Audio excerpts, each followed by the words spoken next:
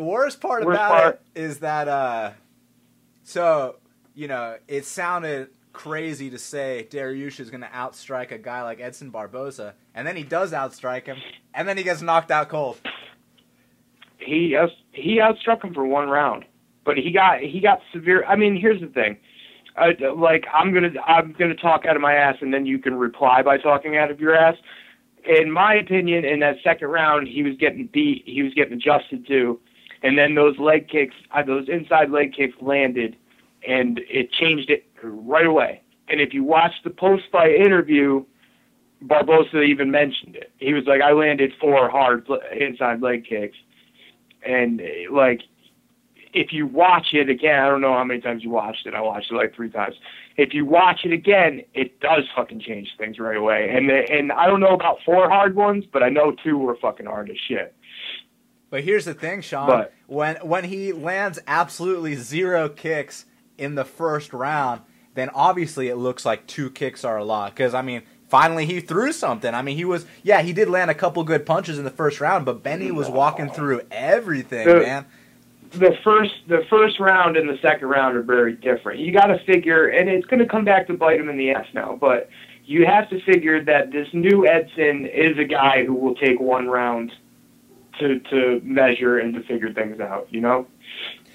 But, man, one thing that we also know that we've always known is he doesn't really respond well to pressure. If he can adjust, he can adjust. But, man, if he can't... Yeah, imagine...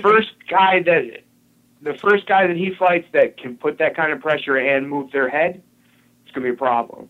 You know what I mean? Like the thing that you're saying, where, you know, I mean, we've seen him not respond well to pressure before, but we hadn't seen the new Barboza not respond well to pressure, and now we've kind of seen that. You know what I'm saying? It's still there. It's still there. So, you know, I agree with you on that part. It is a problem.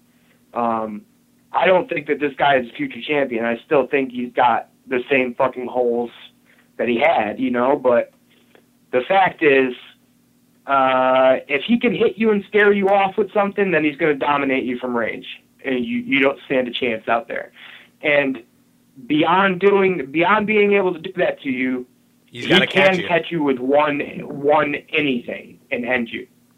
Yeah, he's got to catch you. But so, man, I mean, that's going to take him far. You were talking about how, you know, we need someone that can keep up that pace and move their head. Well, Benny did move his head, except he moved his head right into that fucking flying knee. You know what I'm saying? Like, you know about 90 seconds before he got knocked out, he jabbed and went to a single leg. Oh yeah, he did that all fight. Like, he did it all fight. Yeah, Barboza read it. You know what I mean? Like, it wasn't a wise decision, especially since there's really no hope in taking him down. You know what I mean? Like, that wasn't gonna fucking happen. So I understand. You know, I can appreciate him mixing it up, but a lot of people say he's not gonna come back the same. I disagree, man. Just because. No, dude.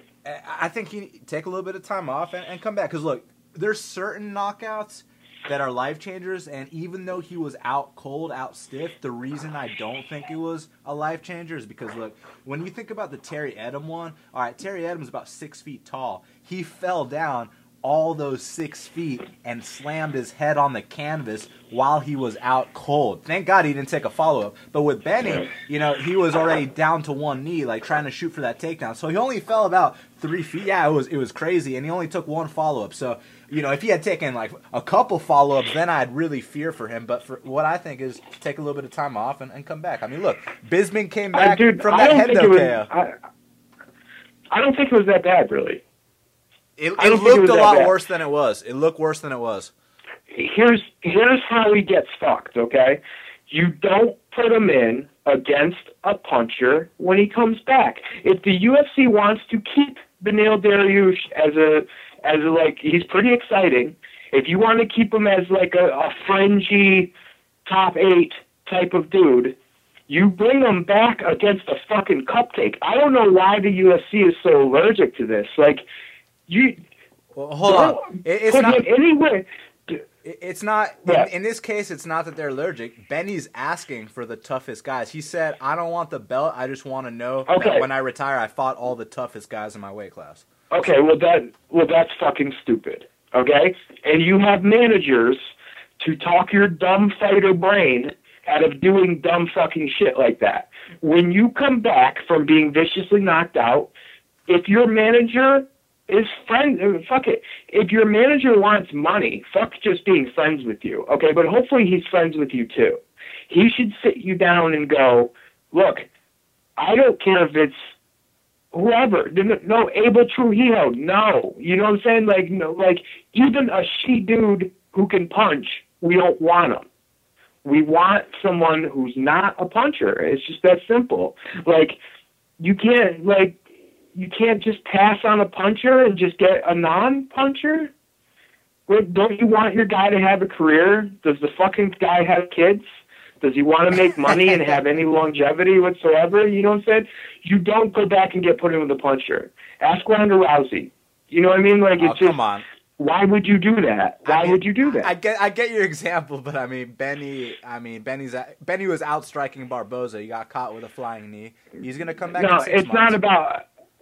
It's not about the performance versus his performance versus her performance. It's just about the fact that if you want to keep your person around, and the UFC wants to keep the person around, don't match him so life or death when he comes back. Just look. He's the fucking Fight Pass main event against a nobody. Just do it. Let him build up. Let him get some confidence back. What's the problem with that? You know what I mean? Like, he should have people in his corner wanting that for him. Like, who do you want to see Benny fight on his return? Evan Dunham. Okay, that's fair. That's fair. It's perfect. He's not going to knock you out. You're probably going to knock him out, maybe. You know what I mean? And if he wants to wrestle you, you're good down there. Maybe you lose, possibly, I guess. But, I mean, you're not going to get one punched.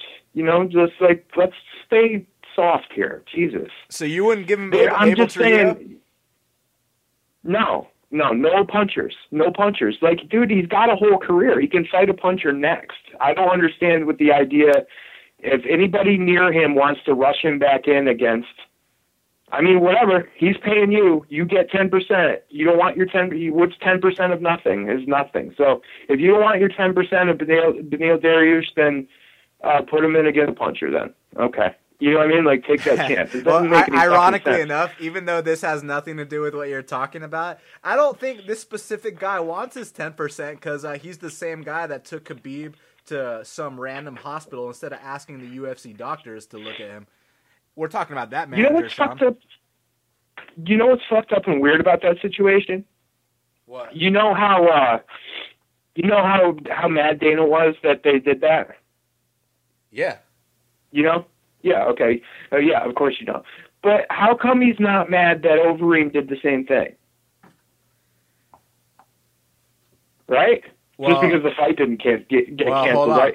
So don't tell me any bullshit about it. Hold on. Yeah. Overeem went to the UFC doctors. Overeem didn't go to some fucking random clinic and get rehydrated. And the other difference is that Overeem's a heavyweight. So even if he got the therapeutic use exemption for the IV, he's going to put on a couple of pounds and he's still within the limit? You know, heavyweight, there's such a broad limit that, you know, it's a different case, my man. And once again, Overeem didn't tell anybody he was sick.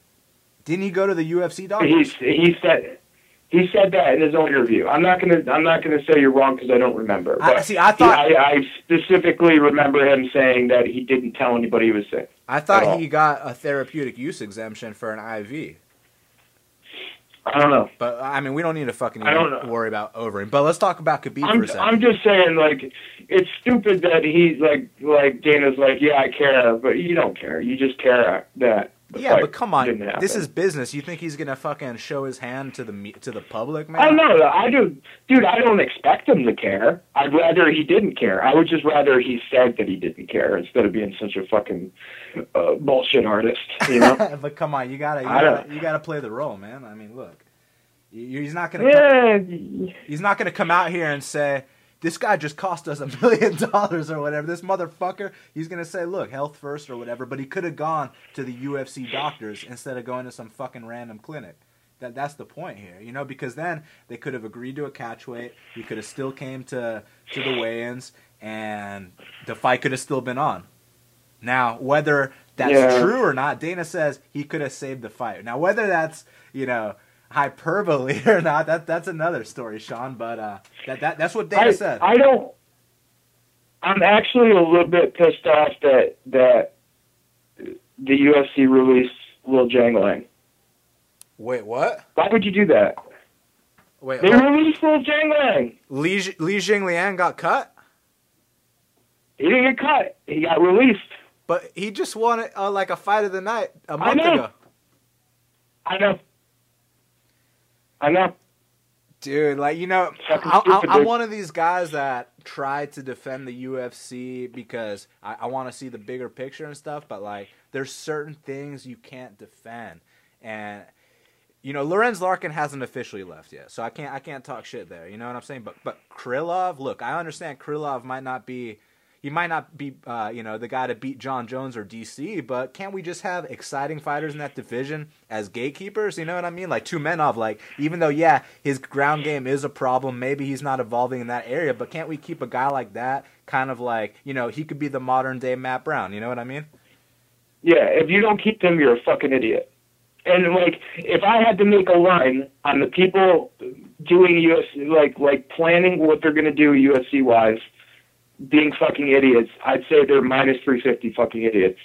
You know what I'm saying? Like, we don't have to really be unsure how bad they're doing. Like, we see it. Like, look at who they're cutting. You know what I'm saying? And they might not be releasing Larkin, but they're shelving him right now. Do you really, like, he's going to get that Magny fight, do what he did, and then get shelved? How long ago was that? That was a fucking minute ago. It was, yeah, the thing I don't get is that Dana's a fight fan, and I know the Fertitas were fight fans. Obviously, you know, it's not theirs anymore, but still, Dana's a fight fan, so I don't see why stuff like that's happening. But at the same time, a lot of the matchups they're making are still good. So, you know, we can't, like, say... We can't say that they're falling off the deep end. I mean, look at this fucking 211 card coming up. This card that just happened on Saturday was really good to watch. I mean, they're still great fights. We still love it, but certain things... such as Larkin, such as Tumenov, Krylov. I mean, you know what I mean? Like, come on, keep the exciting fighters. They're cutting good mid-level guys, and with no mid-level, you can't sell good guys. You know what I'm saying? Like, you need bad guys, middle guys, and good guys, or the good guys don't look that good. And it just goes back to the original part of the conversation where, guess what? When Darius comes back, you give him a low-level guy. Build your sport. Keep your players. Like, it doesn't fucking make any sense. Everybody's got to go into the fire. Everybody's got to burn. Everybody's got to, like, live or die on their next fight.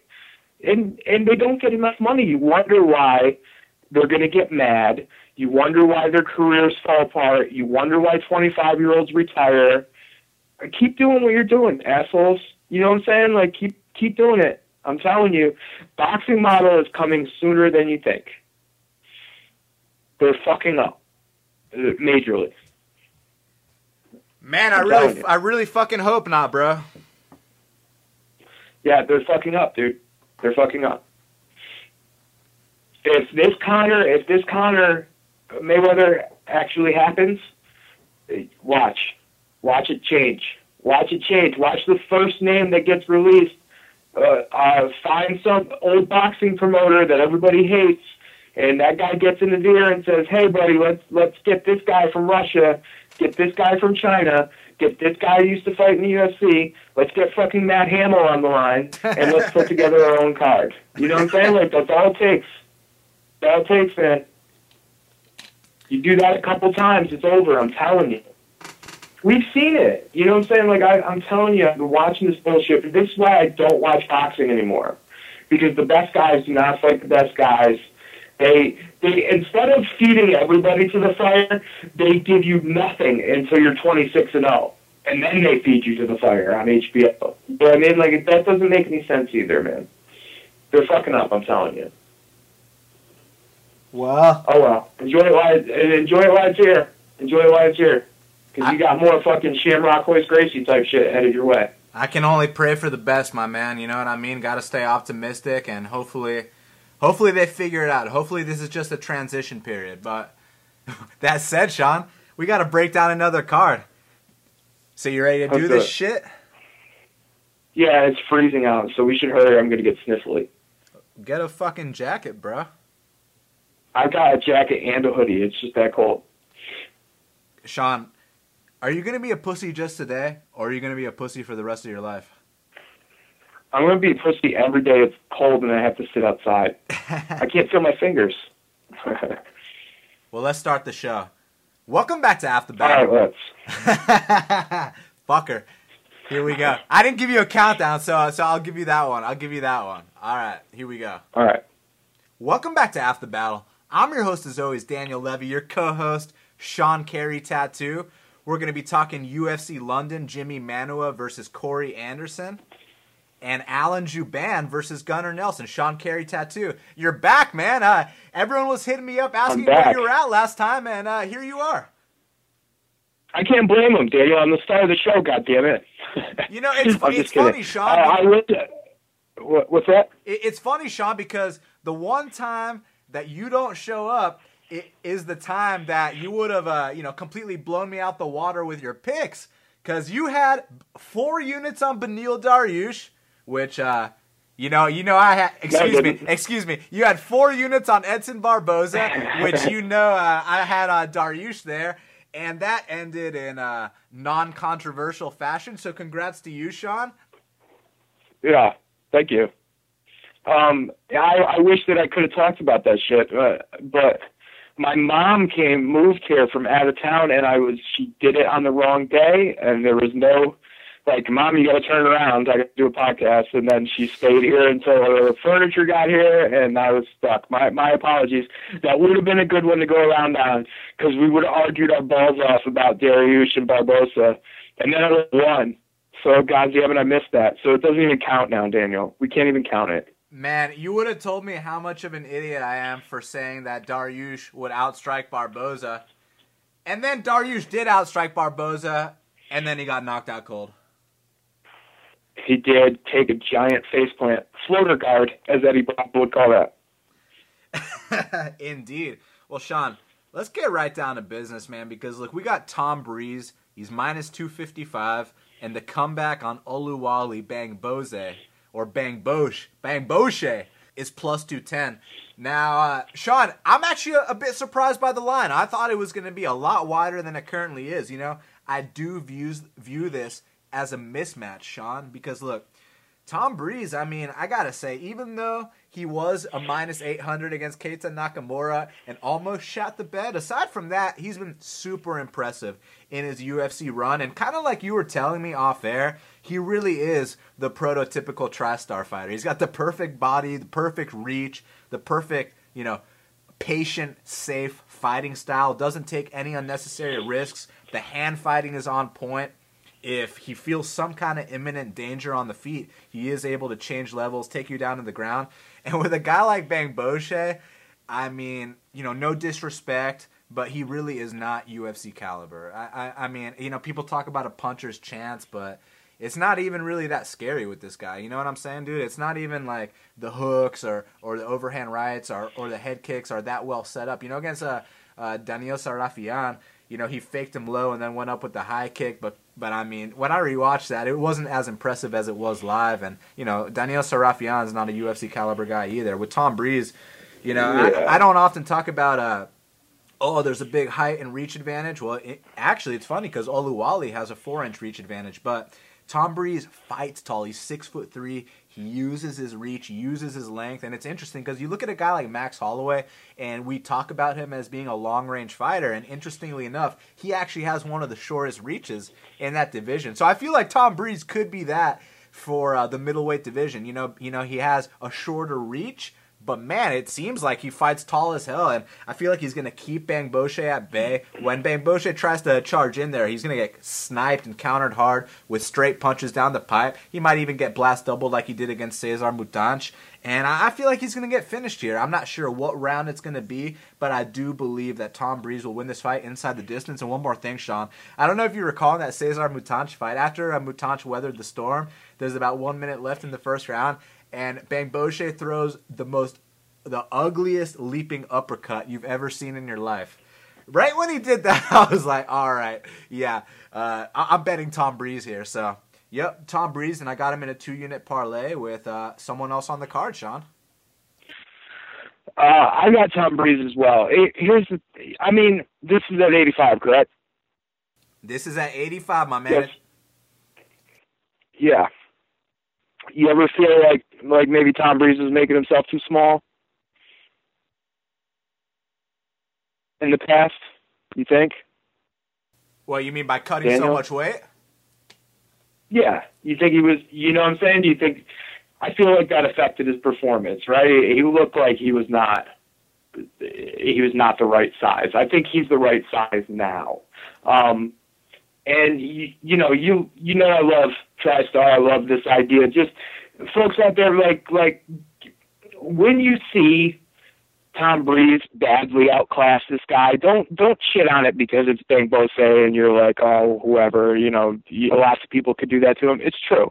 Lots of people could do that to him. But watch how it happens. Like, when Tom Breeze instantly does things to manage the distance and then all of a sudden make this kind of like wannabe brawler slow way down and fight only Tom Breeze's pace and walk into every trap that Tom Breeze wants to set and basically, only fight Tom Breeze's fight, understand that that's game plan. Understand that that's TriStar shit. Understand that that's like the goal, right? Is to beat somebody up without getting any beating in return. Unfortunately for us sometimes, it's not important to the best guys if we find that exciting, okay? Like, it's honorable, and I love that you want to make it exciting for me, but if I was them, I'd say, I don't care if everybody in the world boos me. I want to not get punched in the face and punch this guy in the face multiple times. And I think that's the plan with a lot of these TriStar guys. The problem is that, like Rory, for instance, too plotting to really do it. Other guys have other problems. If TriStar was going to build a body in a lab that they could then program with their ideas and make the perfect TriStar fighter, at the bare minimum, Tom Breeze's body with a clean slate with no bad habits is what they would want. That's kind of what they have, okay? He's had some ups and downs. He hasn't looked great occasionally, but you can see the flashes of greatness. I feel like right now is when it clicks. I feel like this is a great opponent for him to feel comfy against and do some TriStar boring things that you're not going to love, but you should. And watch out for this guy. I'm not ready to jump on completely and say that this guy could be champ, but they're on to something. He is the perfect candidate to do what they want him to do. A jab, a 1-2, a good foot movement. Hopefully the takedown defense is better. Hopefully the get up game is a little better. But I'm telling you, there's a new era coming of these boring TriStar boxers that it's clicking, they understand, and they're going to do it to people. So I love Tom Breeze here. I have him in a parlay with the Shogun doesn't go to distance from last week for 2 units. Oh, he's giving out parlays with pieces that he never gave on the show, huh, Sean? Well, I posted it last week. That sort of counts. That if counts I don't for say it on the something, podcast, right? It doesn't count. That's right. That's right. The listeners are furious, Sean. They demand a refund. They're mad. But, dude, I'm sorry, guys. Here's the thing, man. You talk about some of Tom Breeze's, kind of unimpressive performances or this or that, but the thing is, man, when you're fighting a guy like Sean Strickland, who, in my opinion, is one of the most underrated guys in that weight class, it's hard to look good against a guy like Sean Strickland, and also Sean Strickland would fucking destroy Oluwale Bangboche as well. And again, it's not easy to look good against Nakamura either when you're that young. Yeah. And Nakamura's had 73 trillion fights. Like, that's not easy. Yeah, it's true. And he still got it done, man. And now at 185, I feel like he's gonna have a new start here, just like Whitaker had a new start at 185, just like Kelvin Gastelum, even though Kelvin was always amazing. At 185, he's destroying dudes. So I think we're gonna see a finish by Tom Breeze here. So we both have him for 2 units. And next up, Brett Johns. He's minus 385, and the comeback on Ian Entwistle is plus 315. Now, Sean, I mean, what else is there to say about Ian Entwistle? He's one of the leg lock guys. It's leg lock or bust. And, we can talk about these stats, even though the props aren't out yet, and I know these fuckers are listening. But, look, here's the deal, man.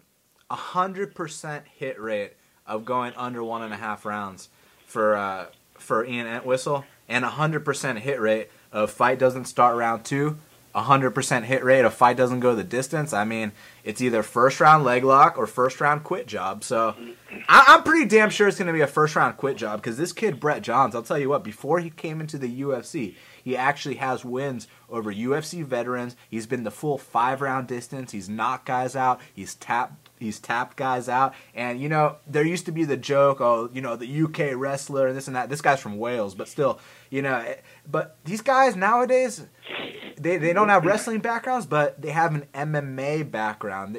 Just like that kid Jeremy Kennedy, the Canadian kid that we bet on last week. No wrestling background, no taekwondo, no this, no that. But he started in MMA. And that's exactly what Brett Johns did, man. And, dude, he really puts all facets of the game together quite well. And so we're talking about a guy that's good at everything versus a guy that is kind of good at one thing. I don't want to call him a specialist because, I mean, dude, like, they're not like Toquinho level leg locks, You know what I mean? And it's funny also. No. We were making a joke the other day about, Twitter USADA and this and that, right? Like, everyone likes to act like every fighter, since USADA, they look different and this and that. But if you go on Fight Pass and you type in Ian Entwistle, you watch his Cage Warriors fight where he taps the guy out in 18 seconds and he looks like the fucking Hulk. And then you watch his fight with Alejandro Perez and he looks like a skinny weasel. You know what I'm saying? I wouldn't be surprised if it had an effect on him. But regardless, the quit's there, whether he's jacked like Superman or not. And I think the quit's going to be there on Saturday night when he fails to get the leg lock and he gets pounded out in the first round. So I got 2 units on Brett Johns parlayed with Tom Breeze, and I'm also eyeing the under 1.5, which opened at minus 210. It's currently minus 185. I'd like a little bit more value, even though there's edge on the opening line. I want a minus 145, Sean. You know what I'm saying, dude? Because look, even though it has an 100% hit rate, what if Brett Johns stays on the outside and picks him apart with his jab and then finishes him, in the 3rd round, which I highly fucking doubt, because the way... what would happen if Brett Johns stayed outside and tried to pick him apart with a jab? What? Ian Entwistle would roll for a leg lock and quit. You know what I'm saying? Like, he wouldn't stand there and go, oh, we're going to box, huh, motherfucker? He'd be like, wait a minute, I need to roll for this leg lock. That's all I got. Yeah, there's, like, the under is a good bet. That doesn't go the distance is even safer. That's probably going to be minus 500. Oh, wow, but whatever. I've got 3.5 units, 2 separate plays that are basically anchored by Johns, a guy that I'm not particularly high on. But Johns, in this case, like anyone who fights Ian Entwistle, is handed a massive, massive advantage. Here's the massive advantage that Ian Entwistle hands you. He tells you exactly what he's going to do. That's all he does. You don't have to worry about him coming up with something new. You don't have to worry about him growing. You don't have to worry about him mixing it up on you. But you know what's going to happen. Your team can go, well, we know what this guy's going to do, and can feel super confident about it and train to stop that from happening, and then pound the shit out of him until he quits. Many people have trained to stop his leg lock and then pounded the shit out of him until he quits. That's what he does, okay? So he gets cut after this fight because he goes for the leg lock, he doesn't get it, and then he gets pounded, and then he taps. That's what's going to happen here. And, you know, we've talked about this, I think, with the last Ian Entwistle fight. The thing that Toquinho can do is he's going to go for the leg lock, but he's so strong that if he gets you and partially, he can muscle the fuck out of your leg and just rip it off and can just do it to you anyway. Finesse leg lock guys from England, I'm not fucking buying it. And there's a reason not to buy it because we've just seen it repeatedly fail. Especially in Entwistle's case. So, like I said, 3.5 units on Johns, and I'm not worried because we've seen this. We've seen it. So, Johns, yes. Minus 400. You know what Ian Entwistle and Khabib have in common? What? They both pulled out of their last fights on the day of the weigh-ins. And oh, shush. It's true. Useless fact of the day. And, you know, it's funny because with Ian Entwistle, he pulled the whole he's greasing thing. You remember his fight with Alejandro Perez where the first leg lock attempt fails. So he gives the ref the old he's greasing, the same thing that Toquinho did against Nate Marquardt. And then he proceeded to get pounded out. But it's interesting because, so the ref, he pauses the fight for a sec. He takes off his glove. He goes up to Alejandro Perez and checks his leg to see if he's greasing. And then he goes up to Ian Entwistle. And he's like, he's not greasing. Any more of that bullshit, and I'll disqualify you. And Entwistle's like, all right. You know, as if, yeah, I totally made that shit up. So, yeah, this guy... it's really weird. What is it about that? I've seen another guy do that, too, another leg lock guy. Do these guys think that they have, like, this ace in the hole that nobody can escape? Dude. Because they're crushing people in their tiny English town with it, and then, like, when somebody gets out of it, they're so flabbergasted by the idea that it didn't work that the other person has to be cheating. I don't understand the mentality behind the whole fucking thing. It's not just Toquinho and Ian Entwistle. Even guys on pure jiu-jitsu, you know, the leg lock specialists, they do the same shit. Like, if you watch EBI, the dudes that go for the leg locks early and they failed, they quit. You know what I mean? There's no, okay, now I'm going to get on top. Now I'm going to do whatever. It's either leg lock or bust. And I don't understand. Maybe it's because, look, if you get a leg lock, it really is one of the most dangerous submissions, you know, in the world. You know what I'm saying? Like, you can literally put someone out for 6 months to a year. You know, some people can never come back from that kind of submission. So maybe it's just the power that, you know, that a leg lock brings to the table. And then if you don't get it, it's so devastating that they have nothing else. I don't get it, dude. I wish I knew how many leg locks that Dean Lister had in MMA fights. Because I don't remember Dean Lister being that guy who was like, oh, didn't get it, I'm fucking finished. I remember Dean Lister fighting. You know what I'm saying? I remember Dean Lister, like, doing other things besides leg locks. And to your point... he is grandfather of the leg lock, is he not? You know what I mean? Like, to your point, I don't know, man. Joe Soto, you know, he got a leg lock in his last fight, and then this fight he came out there and won a decision. So, yeah, you know, there are dudes that are capable of doing that, but I feel like there's only certain guys that it really is their whole game, like Toquinho or Ian Entwistle, and I know there's a couple others, but yeah. So we both agree he's going to quit here. Yep. You know which one is a little bit tougher to call in terms of the method of victory, but not the winner? Joseph Duffy's minus 625, and the comeback on Reza Madadi is plus 475. Now, we both agree that, you know, Joe Duffy's going to go out there and get it done. I mean, the laser beams that you like to talk about, Sean, the straight punches down the pipe, the head movement, you know, mixes it up to the body. He has a lead leg head kick, and also when dudes are taking him down, he's tapped them out with triangle chokes. He tapped out a black belt in the UFC. I forget it was it a triangle armbar against Batman George? Man, that shit was impressive, dude. And with Dustin Poirier, you know, in his first step up in competition, look, a lot of those shots that Poirier took, too much too soon. Yeah, but a lot of those shots that Poirier took, not a lot of guys would have taken. It was just the experience of Poirier that led him to victory there. But look, if you read the scorecards, because there's a lot of people that they just read what the results were. They don't actually go back and watch the fight. So if you read the results, Dustin Poirier beat Joseph Duffy 30-26. That doesn't really tell the whole story of what went down in that fight, Sean. You know what I mean? Because he fucked up Poirier to the point where Poirier had to get a serious surgery on his nose. It affected his breathing for a long time. And at the same token, Duffy took his ass whooping like a man. You know what I mean? He was getting pounded on, and he was smiling at Dustin Poirier. So, Talk about that elbow. Oh, that elbow was just disgusting. That would have finished way lesser men. That would have finished a lot of people. 90% of the division don't wake up after that uppercut. After that elbow. 90% of the division take that uppercut and they're knocked out. I firmly believe that. I've watched that elbow so many fucking times.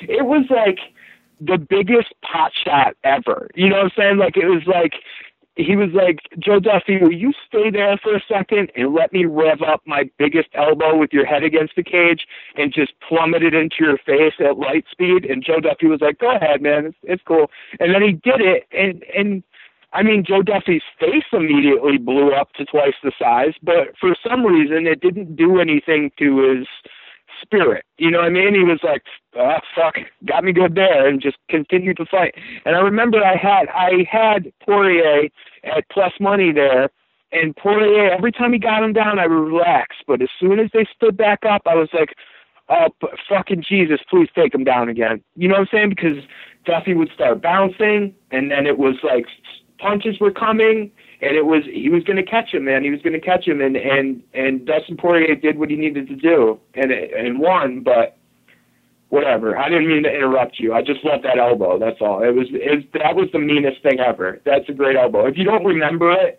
and you're listening right now, just go watch it. Just pause and go watch that elbow real quick, because it's fucking gruesome.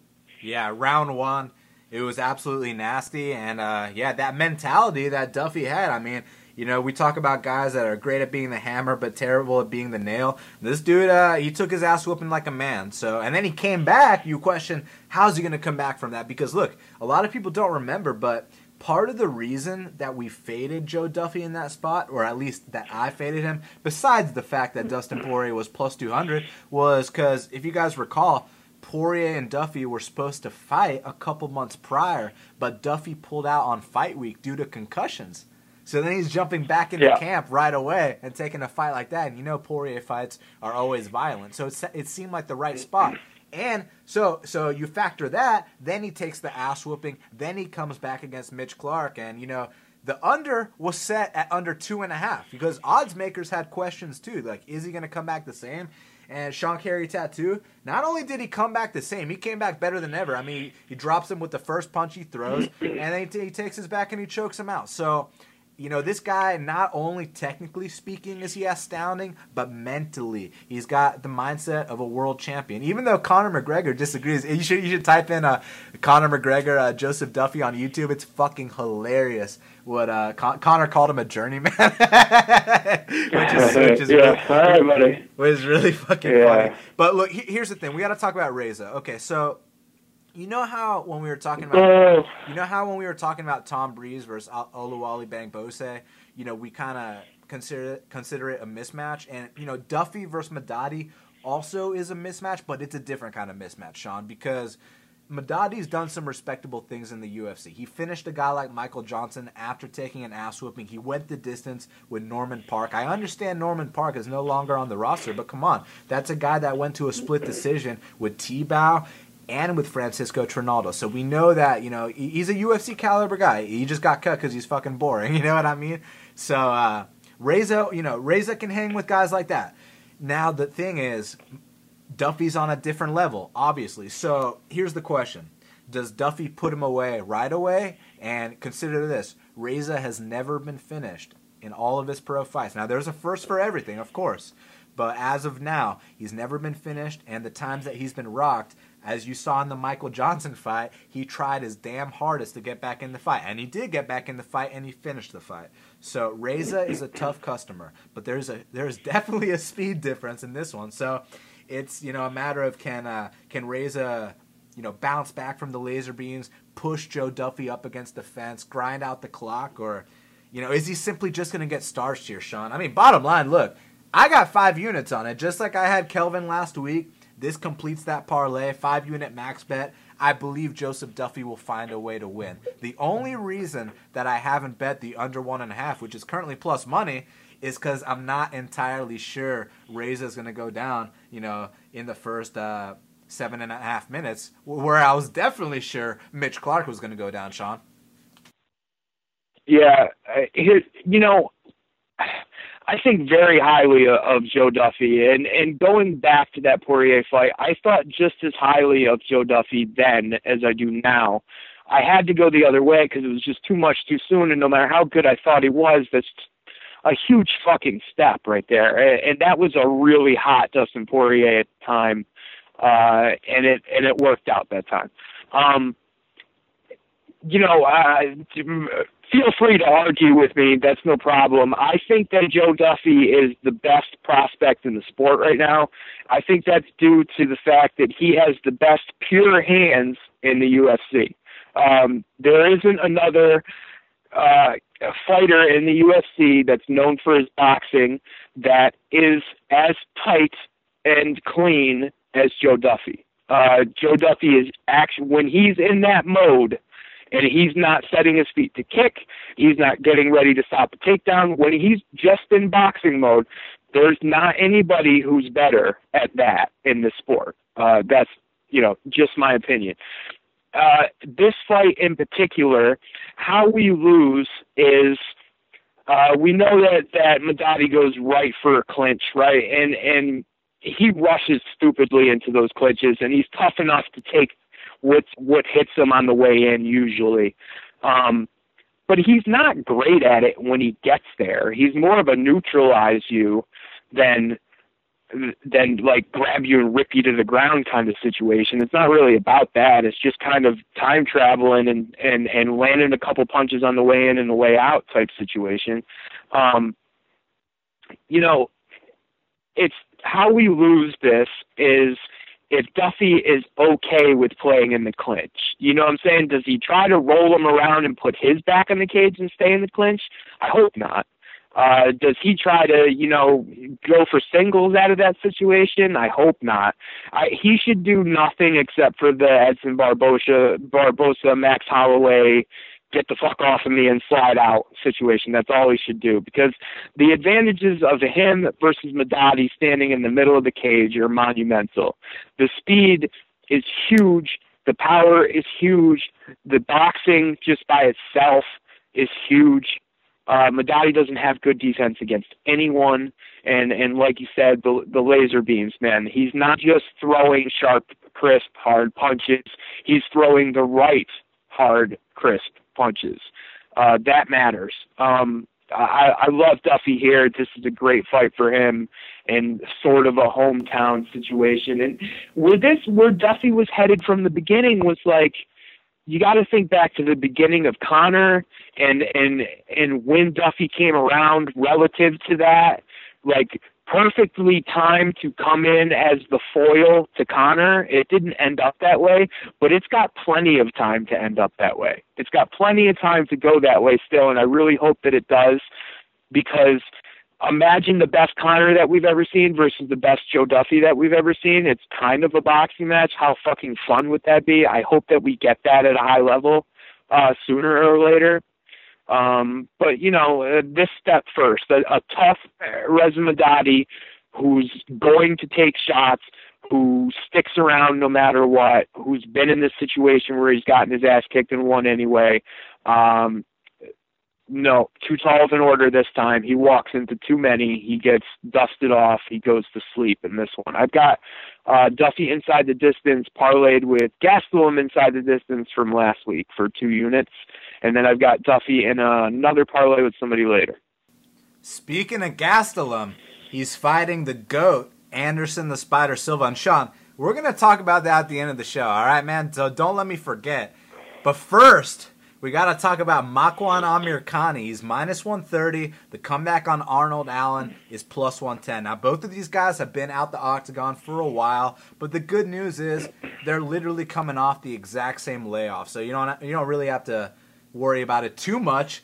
But, with a guy like Arnold Allen, man, I got to tell you what, I'm impressed with this kid. Firstly, like I said, he is just a kid. He's only he's got to be between 21 and 23 years old. And if you watch his UFC debut, then watch his sophomore appearance, the improvements are astronomical, man. I mean, in that first fight, he took his ass whooping and then came back and choked the dude out. And then the next one, it was a 3-round clinic, and then he knocked him out cold in the last 10 seconds. Unfortunately, the follow-up shot was after the bell, so they counted it as a decision. But in my book, that's a knockout, man, because he laid him out stiff, and prior to that, he put on a full package MMA performance. Just like I was talking about with Brett Johns, this kid, Arnold Allen, is also one of those kids that, comes from an MMA background. He does everything well, and now he's training at TriStar, Sean. You know what I mean? He went to TriStar young. Like, that's just the perfect recipe, for success in the UFC in general. But in this spot in particular, I love it because with Makwan Amirkhani, he only does one thing. And in my opinion, yeah, he's beat everyone he's fought. I don't think he does that one thing really well, dude. He's the kind of wrestler that he dives on low singles. And, the dudes that fall for that shit are the dudes that don't sprawl or know how to, push the head down. They're the guys that literally fall into guard. Like, you saw that Mike Wilkinson fight. You saw how he took him down and he literally fell to his back and shit. Dude, Makwan Amirkhani is one of those guys that if you sprawl on him, okay, so the first time, whatever, I'll get back up and try again. He tries a couple more times, but once he's gassed and he tries for that takedown attempt, Sean, pay attention to this, man. He's going to be the kind of guy that stays down on one knee and looks at you while you get up and thinks to himself, fuck, like, God damn it, like, do I really have to do that? You know what I'm talking about, Sean? When they give you that look. Yeah. You remember Hani Yahya last week against Joe Soto? He tried a million times, but he was like, oh, didn't get it. But God damn it. But once it came down to that one time when he stayed down on one knee and stared at Joe Soto, like, I really have to get back up and do this again? Like, do you remember when Ronda Rousey ran at Holly Holm and she like fell down to one knee and then stared at her and then fixed her shirt for a sec? Like, it's gonna be one of those situations, man, because these takedowns that Makwan Amirkhani brings to the table, this isn't no fucking Khabib or anything like that. I'm very surprised that he's gotten to the point he's gotten. But at the same time, I'm not going to discredit him. The guys he's fought, are scrubs, and they're no longer in the UFC anymore. All three of them, might I add. So here, we're dealing with a TriStar guy that, on the feet, obviously, I saw him knock someone out in his last fight. He establishes his jab. He fights tall. He protects his chin behind his shoulder. He swims for the underhooks when the takedown attempts are coming, and he stays composed, and he's wise beyond his years. I know that they're game planning for a guy like Makwan, and it's so easy to game plan for him because he only brings one fucking thing to the table, man.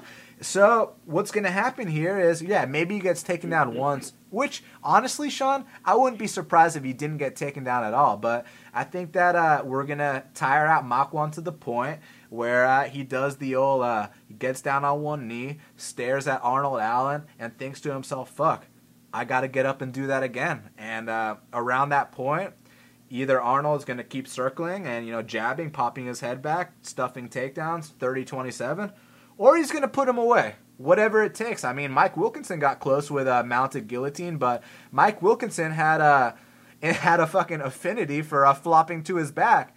I don't think Arnold Allen is going to do that same shit at all, Sean. I don't think Faraz Zahabi is going to let anyone from his team do something like that. So for that reason, I took the 2-unit underdog shot at plus 110. Underdog, Sean. I mean, I thought you should be minus 150. So, I think we have a best fight pick, huh?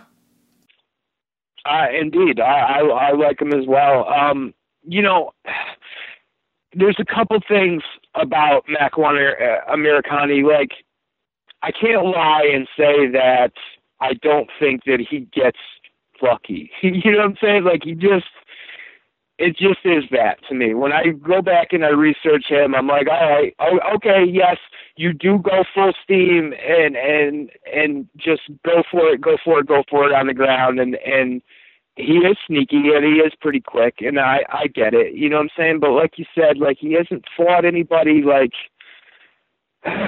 we've seen him gas out. If you listen to his interviews and listen to him talk about himself, he's kind of got like a Scoggins kind of cowboy thing going about him, like Kevin Lee cowboy right, like his opinion of himself and what we have seen don't seem very connected.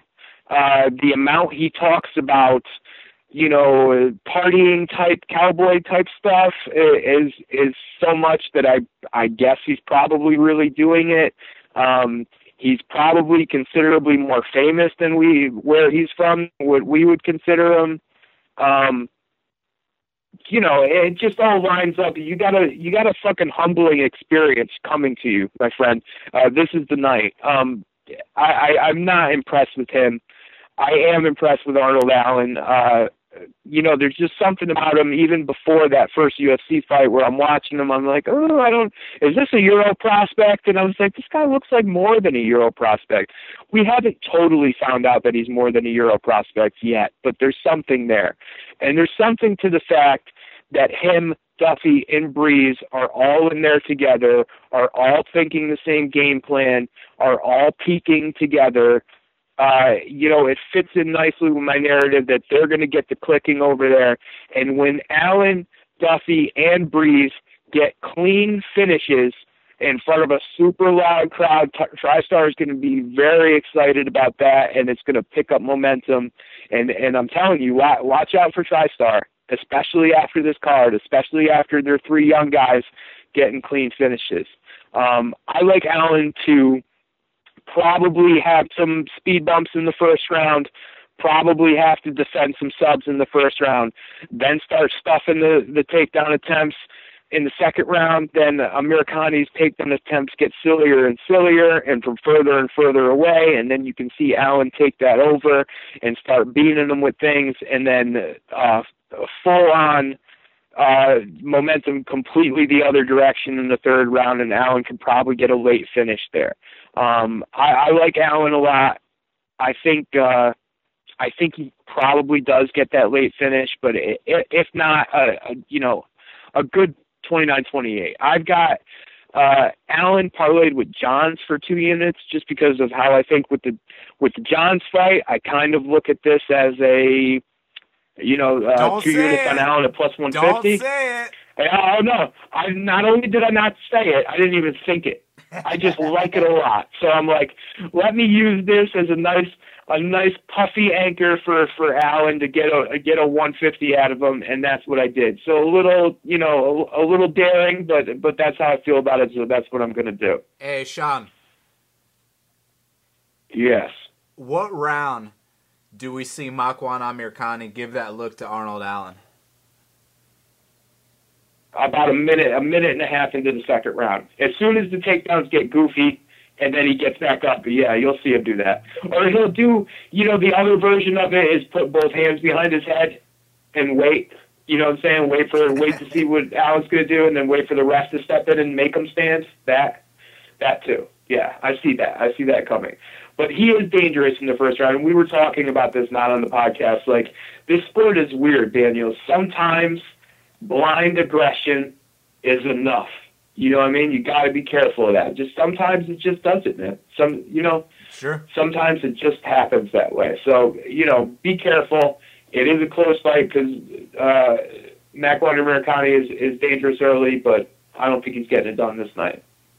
Brad Pickett, he's minus 145, and Marlon Chito Vera is plus 125. Now, Sean, and everyone that listens to the show knows that I am very high on Marlon Chito Vera, and I'll explain why. I mean, look, this is a guy that, firstly, he's only 23, 24, right? So when he's 19, 20, 21, this guy's training with cab drivers and janitors in Ecuador and he gets a 50K bonus in the UFC. You know what I mean? That shows me that he has talent. And then he gets that fight in London against Davy Grant, which, man, you know, the ref fucked him over in that fight. But bottom line, that was such a good learning experience because immediately after that, the day he left London, he literally looked for a new team. He moved his family to the United States and started putting in work with Team Oyama. You know, they're responsible for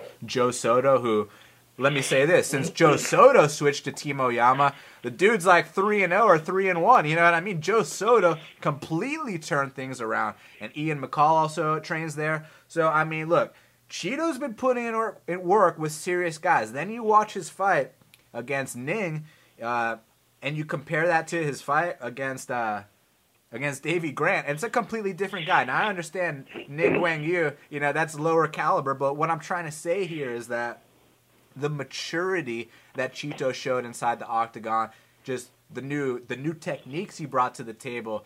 You know, I've always seen the little glimpses here and there because, you know, he's tapped dudes out with triangle chokes. You know, he has crazy kicks. He does a bunch of wild shit. It was just a matter of polishing it. And in that Ning Wang Yu fight, I finally saw him start to polish it. He's not a finished product yet, but I'm starting to see it all start to come together. And that win was monumental for him. He needed that win. If he didn't get that win, he would have got cut from the UFC. But now that he has it, I think the dude's got a completely newfound confidence, and he showed a lot. Do you remember that back take where he jumped off the cage? It was like a Showtime back take. That was pretty damn cool. And then also, he dropped the guy twice in the second or third round, and he did what he had to do.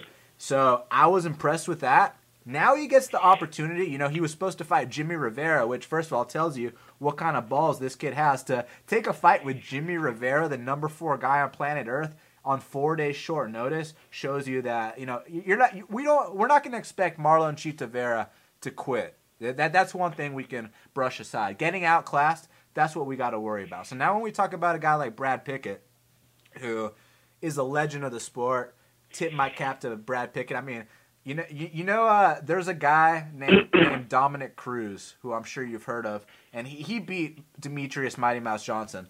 There's one other man that beat Demetrius Mighty Mouse Johnson as well. You know what his name is, Sean? Brad Pickett. Brad Pickett. That's the kind of legend this guy is. This guy beat Demetrius Mighty Mouse Johnson. This guy, Brad Pickett, in his WEC debut, he goes in there with a Peruvian necktie. That's how he made his name. And, I mean, in the UFC, there was a while there where it was fight of the night after fight of the night after fight of the night. The fight with Barao, the fight with Damasio Page. I mean, dude, Brad Pickett, the dude comes to fight every single time. And you know what? He can even mix in his takedowns, too. He's got good blast doubles. But, man, if you really look at it, you know, even though I cashed in against Francisco Rivera, because, you know, we always bet against Francisco Rivera, man, the dude's literally lost like 8 fights in a row, and it's unfortunate. He's getting dropped every single fight. You know, I know he had a little bit of success against Tomas Almeida, but, you know, at this point, that was, 2 years ago? And when you're at the very tail end of your career, not just every year matters, Sean. Every month matters. You deteriorate by the day when you're at that point in your career. And, I mean, you saw that in the subsequent fights against Cisco Rivera, against Yuri Alcantara, against Uriah Faber. The Yuri and Faber fights both happen, you know, between now and October. And he got dropped, 3 times within those 2 fights. I mean, you could argue he got knocked out in both those fights, man. He's taken way too much damage, and I think that Chito, this is gonna be the time. Maybe not where he puts it all together, but where he puts together enough to get rid of a guy like Brad Pickett and get that signature win under his belt. And I think he's going to do that with a low percentage move. With a low percentage move. Shout out to my boy Rob Bets on Fights. Now, look, man, I think he's going to use his jab, keep his range. He's got a good size for the weight class. Use those kicks. Whether he can stuff some of the takedowns or not, you know, I think he's got a 82% takedown defense in the UFC. I think Brad Pickett is slowed down to the point where, you know, it's gonna be sad, man. And I got Chito finishing him, so I got 2 units on Chito Vera. I took the plus 150. It's currently plus 125, but yeah, I like my plus 150. Let's go. I unfortunately do not see what you see out of Vera. I don't get it. I don't think he's. I don't know. There's nothing about him that makes me look twice. Right now, to me, he's that completely average guy who's just teetering on the edge of getting cut. I think this is the one that unfortunately gets him cut. I like the angles of Brad Pickett's last fight in front of, we'll go ahead and call it a home crowd, even though it's not exactly a home crowd. He knows that he has to put something together and look good, and it's been an amazing career. He's got a deep bag of tricks. He's seen everything that you can throw at him. He's beaten some top-notch guys. His hands are good, but this fight is the wrestling. I think that he probably takes down Chito Vera when he wants to. I think he probably stays on top as long as he chooses to. Unfortunately, a little anticlimactic, but I think he grinds out a 30-27 and goes out on that. It's not a bad way to end. I'm not betting this. The reason why I'm not betting it is because the amount of damage that he's taken, the amount of times that he's gotten smoked, his age, not in age, but in fight years. In fight years, he's fucking 83. It's not crazy to think Marlon Vera is gonna stop him. You know what I mean? It's just on paper, I think this is going to be pretty easy. But the fight does not happen on paper. So I like the rest of my card so much that that Brad Pickett didn't make the cut. And even when that number sunk all the way down like that, I'm just sitting there staring at it, and I was like, why? You know what I'm saying? Why? I'm happy with everything I've got. I've got 9 units out. There's no reason to force Brad Pickett in there. I do think he's going to win, but the paths to victory for Vera are too big. So I will stay away on this one. But if you're betting on Pickett, I can't blame you. I think Pickett wins. I think he does it pretty easy. So you're saying there's a chance? Yeah, there's a chance. All right. Yeah. Gunnar Nelson, he's minus 350, and the comeback on Alan Jouban is plus 290. Now, Sean, I've been waiting to talk about this one, man, because are we about to see Gunnar Nelson that fought, Rick Story, Brandon Thatch, and Damian Maia? Or are we about to see Gunnar Nelson that fought Albert Tumenov? Because I don't think it's the same guy, man, because it's funny because... No? You think the Tumenov vision is a little bigger, maybe? Man, a little bit more muscly. Yeah. Man, it's interesting. It's funny because what was the one thing we always said about Gunnar? The one thing we always said, we'd praise him for his karate, his jiu-jitsu, this and that. The one thing we would always say about Gunny was, but man, what if he made 55? He'd be a world champion. You know what I mean? And then he shows up to the, first he gets mauled by Damian Maia, which, a lot of people tend to do. But this guy, I bet on Gunnar Nelson in that spot because I was like, you know what? Gunnar's got such a good ground game that he can keep the fight standing where he has the edge. And, man, I think he's going to knock out Damian Maia. So what does Gunnar do? He says, you know what? I'm going to put my balls and my pride on the line, and I'm going to go out there and out-grapple Damian Maia. That was his game plan, Sean. So, yeah, wasn't a good one, was it? It's like when dudes say, I'm going to stand and bang with Paul Daly. Yeah, I'm going to out-grapple Damian Maia. So it's like, okay, all right then. And, man, he got mauled to a point where a lot of us were like, man, he might not come back the same. And you know what? Ironically enough, he did not come back the same, but it wasn't how we expected. When we say he might not come back the same, we're thinking, oh, he might be a shell of himself. Dude, this is like fucking like he's been, he's been hitting up Alistair Overeem's horse meat. He's been hanging out with Conor McGregor's strength and conditioning coach because there's no more Gunny needs to drop to 155 talk anymore, dude, because the guy that fought Tumenov, Oh my God, look out, man. I mean, the footwork, it was just like everything that he brought to the table before is just magnified and amplified now. He's bigger, he's faster, he's stronger. So, with that, those are just the physical traits. That makes it way easier for him to set up his takedowns. That makes his punches more powerful. That makes his finishing ability that much better. So, this is the best version of Gunnar Nelson we've ever seen before. Now, here's my one question, Sean. So, Jouban, he's a gamer. What can we say? Unbelievable Muay Thai, very good recoverability? Is that the right word, Sean? We can go with that, sure. Very good recoverability, if that's even a word. Someone let me know. And you know what? He's a gamer. He comes to fight every single time. And by this point, he's very experienced. I saw that in his last 2 fights. Because against Bilal Muhammad, the first 2 rounds, he was dropping him at will. And, the 3rd round, he had to kind of coast a little bit. Now, I had a theory about it that, maybe he gassed out. But I heard an interview with him. He said he broke his hand to the point where he couldn't keep hitting the guy with it anymore. He had to run away for the last round, and Bilal on one card, Bilal got a 10-8 there, which is kind of interesting. So, here's my thing, Sean. Let's say Gunny takes him down in the 1st round, beats his ass, but is somehow not able to finish the fight. Will Gunny be just as fresh in that 2nd round? Now, I understand in the Tumenov fight, it did go to the 2nd round. He was just as fresh, but this is a completely different matchup, you know what I mean? I think that Jouban offers a little bit more on the ground and in terms of his takedown defense than Tumenov does. So, even though Tumenov beat Jouban, but he beat him in a different area of the game. So, let's put that aside.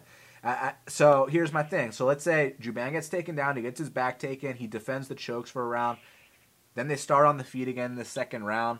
Maybe gets taken down once. Now, from here, is he going to get strangled here, or is he going to get back up here, and is Gunny going to be gassed at that point, and is that where Jouban starts to take over? That's my thing here, because look, we're almost dealing with plus 300 territory. If this was closer, I would just kind of pass and lean towards Gunny, but when we're talking about a plus 300 with a guy like Alan Jouban, who is fully capable of winning fights in the UFC, we have to consider it, because look, Darren Elkins was plus 600. And yeah, we both thought Mirsad Bektic was going to win the fight. But when it's a guy of this caliber, Darren Elkins, Alan Jouban, I'd say they're around the same caliber. Even though they're completely different styles, they're around the same caliber. So what I'm trying to say here is, are we taking the shot on plus 300 Alan Jouban? We sure as fuck are not. No, we are not. I love minus 300 on Gunny. Look, can we minus 350? Well, I got the opener, so okay. Look, can we just talk about Gunny's skill set? Super calm in there. Very. I remembered him as fast. Then when I go back and watch, I was still surprised. This fucking guy is fast. Really fast. Really fast, man. And the side kicks, the weird kind of karate kicks, the unconventional ones that other karate people take people out with, he's got that. He's got very sharp, straight punches. And like I said, they're very fast and they seem to carry some power. And just as a stand-up guy, he's pretty fucking good. Then you throw on top of that, the guy is legit world-class on the ground. I understand that you're not going to out-grapple Damian Maia, but while the wrestling is not world-class, once he gets you down there, and even some of the trip takedowns are pretty good, even when he gets you down there, I mean, you're fucked. He's at least backpacking you if he's not subbing you. He's completely comfortable down there. He's completely comfortable standing. Now, the thing that happened when I'm watching, from my vantage point in that Tumenov fight, is that, wow, Gunnar Nelson understands his identity now. He understands who he is. He understands he's going to play a range game until he gets a little snatchy, trippy takedown, and then he's going to work what he's best at. That is a dangerous, dangerous dude. That is a dangerous dude. That is a top 5 at this weight class level dude, in my opinion. His cardio, while, like we talked about it, I did see him gas out in the Story fight. That's weird contextually because if you remember him at that time, that he was the main event. I think it was at home for him, right?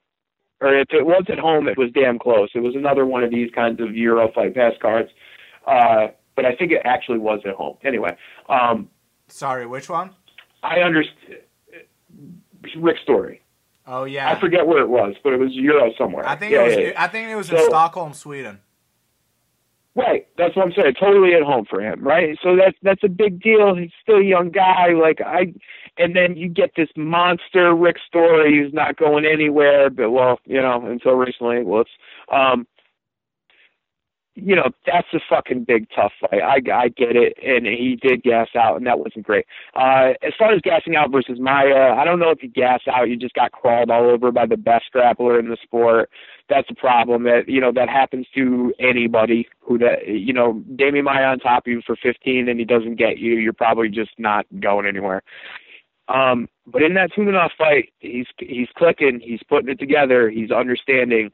And if he continues to do that, this is going to be an easy fight for him. The thing about Jouban is he's extremely limited. I understand what he does well. I mean, I took him against Bilal, and I took him against Perry. I'm a Jouban fan. I like watching him fight. But when you're assessing whether you're going to bet on him, you understand his deficits and you understand what he's good at. You can understand, what his problems are. His biggest problems are his chin, and his defense is not great either. You're telling me that he stands up if he gets hit with the combo that Thatch. I do not believe that. I think he goes right to fucking sleep. If that same kind of thing lands on him, he's going right to sleep. I don't think he can take that for 1 second. His cardio, while we can talk about Gunny's cardio in certain situations, the majority of the situations that we've seen Jouban in that goes long, his cardio is not good. His cardio almost cost him the Muhammad fight. He's got the worst cardio in this situation. He is the slower guy in this situation. He is the less technical guy in this situation. The cardio is so fucking debatable because, I mean, in the Rick Story and the Damian Maia fights, that was just kind of pathetic. But that's not the Gunny we're dealing with today. We haven't seen if cardio is an issue with this new, made in a lab Gunny. So maybe it's not even an issue.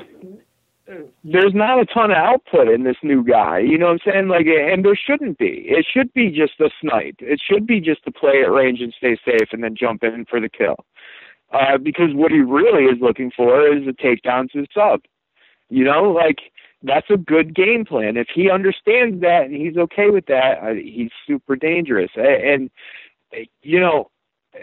when you're breaking down this fight, it's like I usually do ground stuff last, and I was sold on Gunny winning this fight before I got to the ground stuff. If this hits the ground, it's just bonus, man. And that's just gravy. That's even better because we can debate the cardio, we can debate the power, we can't debate the speed, but we definitely can't debate the ground game. There's no comparison.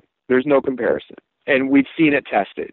I like Gunny a lot here. I've got 3 units on him parlayed with Gastelum from last week. Jimmy Manuwa, he's minus 150, and Corey Anderson is plus 130. Now, firstly, Sean, have you seen the new Corey Anderson walkout shirt?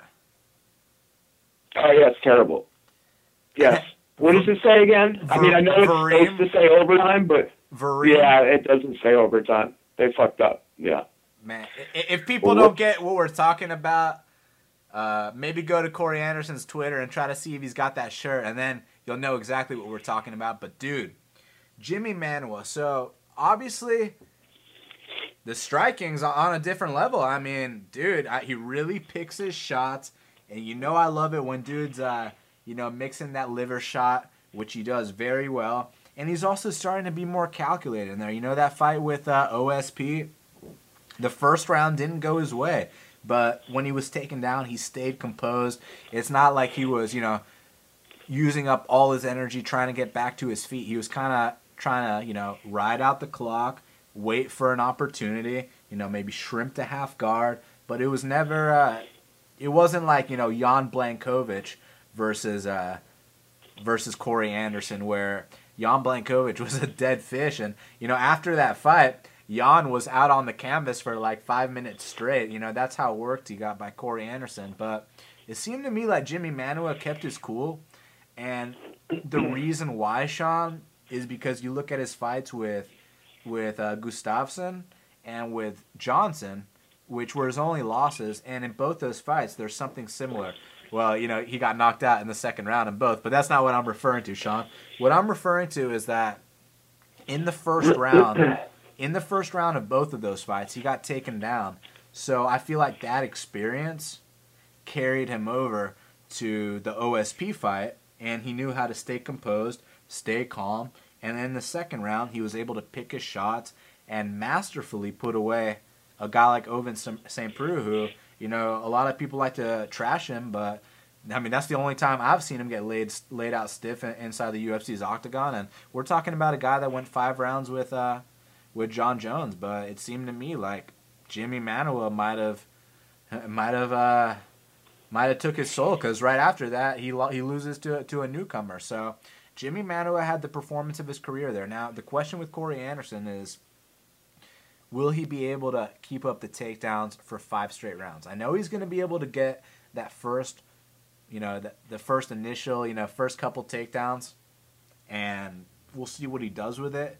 But is he going to be able to do that all fight long? Because if he doesn't, Corey Anderson is one of the chinniest guys in the UFC 205-pound division, Sean. I mean, I'm not just talking about, the Shogun fight where he got dropped twice. Not once. He got dropped twice. That one in the second round was a knockdown. It wasn't, he caught the kick and fell back. No, he got knocked down. And if there was a little bit more time, he would have got knocked out. I'm not just talking about that. I'm not just talking about when he did the chicken dance of chicken dances against Tom Lawler. I'm talking about when he got his leg kicked off against Jean Vellante and then got knocked out. And, it was one of those knockouts like, Sean, I don't know if you recall when Hollis Gracie, not in the UFC, but there was one of his knockout losses outside of the UFC. I know exactly what you're talking about. I know exactly what you're talking about. He gets hit once, and then he starts walking the wrong direction. Like, And that's what happened to Corey Anderson against Jean Vellante, Sean. So there was all those gifs of that wrestler who used to do that as like a move when he got hit, like turn around and walk the wrong direction and fall over. Do you know what I'm talking about? I do. You see those? Yeah. Yeah, that was a funny one, man. Yeah, that was a good one. So, I mean, Jean Vellante is doing stuff like that to you. I think a pinpoint striker like Jimmy Manuwa is for sure going to do that to you. It's just a question of, are you trying to risk him getting grinded out for 5 straight? Because the one thing that you can give Corey Anderson is the guy's got a lot of heart. He's got a very good pace. He's got great cardio, because even in those fights where he got dropped, aside from the Vellante one, he was able to rally back, Like in that fight with Shogun, he got dropped the first 2 rounds, and he was able to really rally in that 3rd round.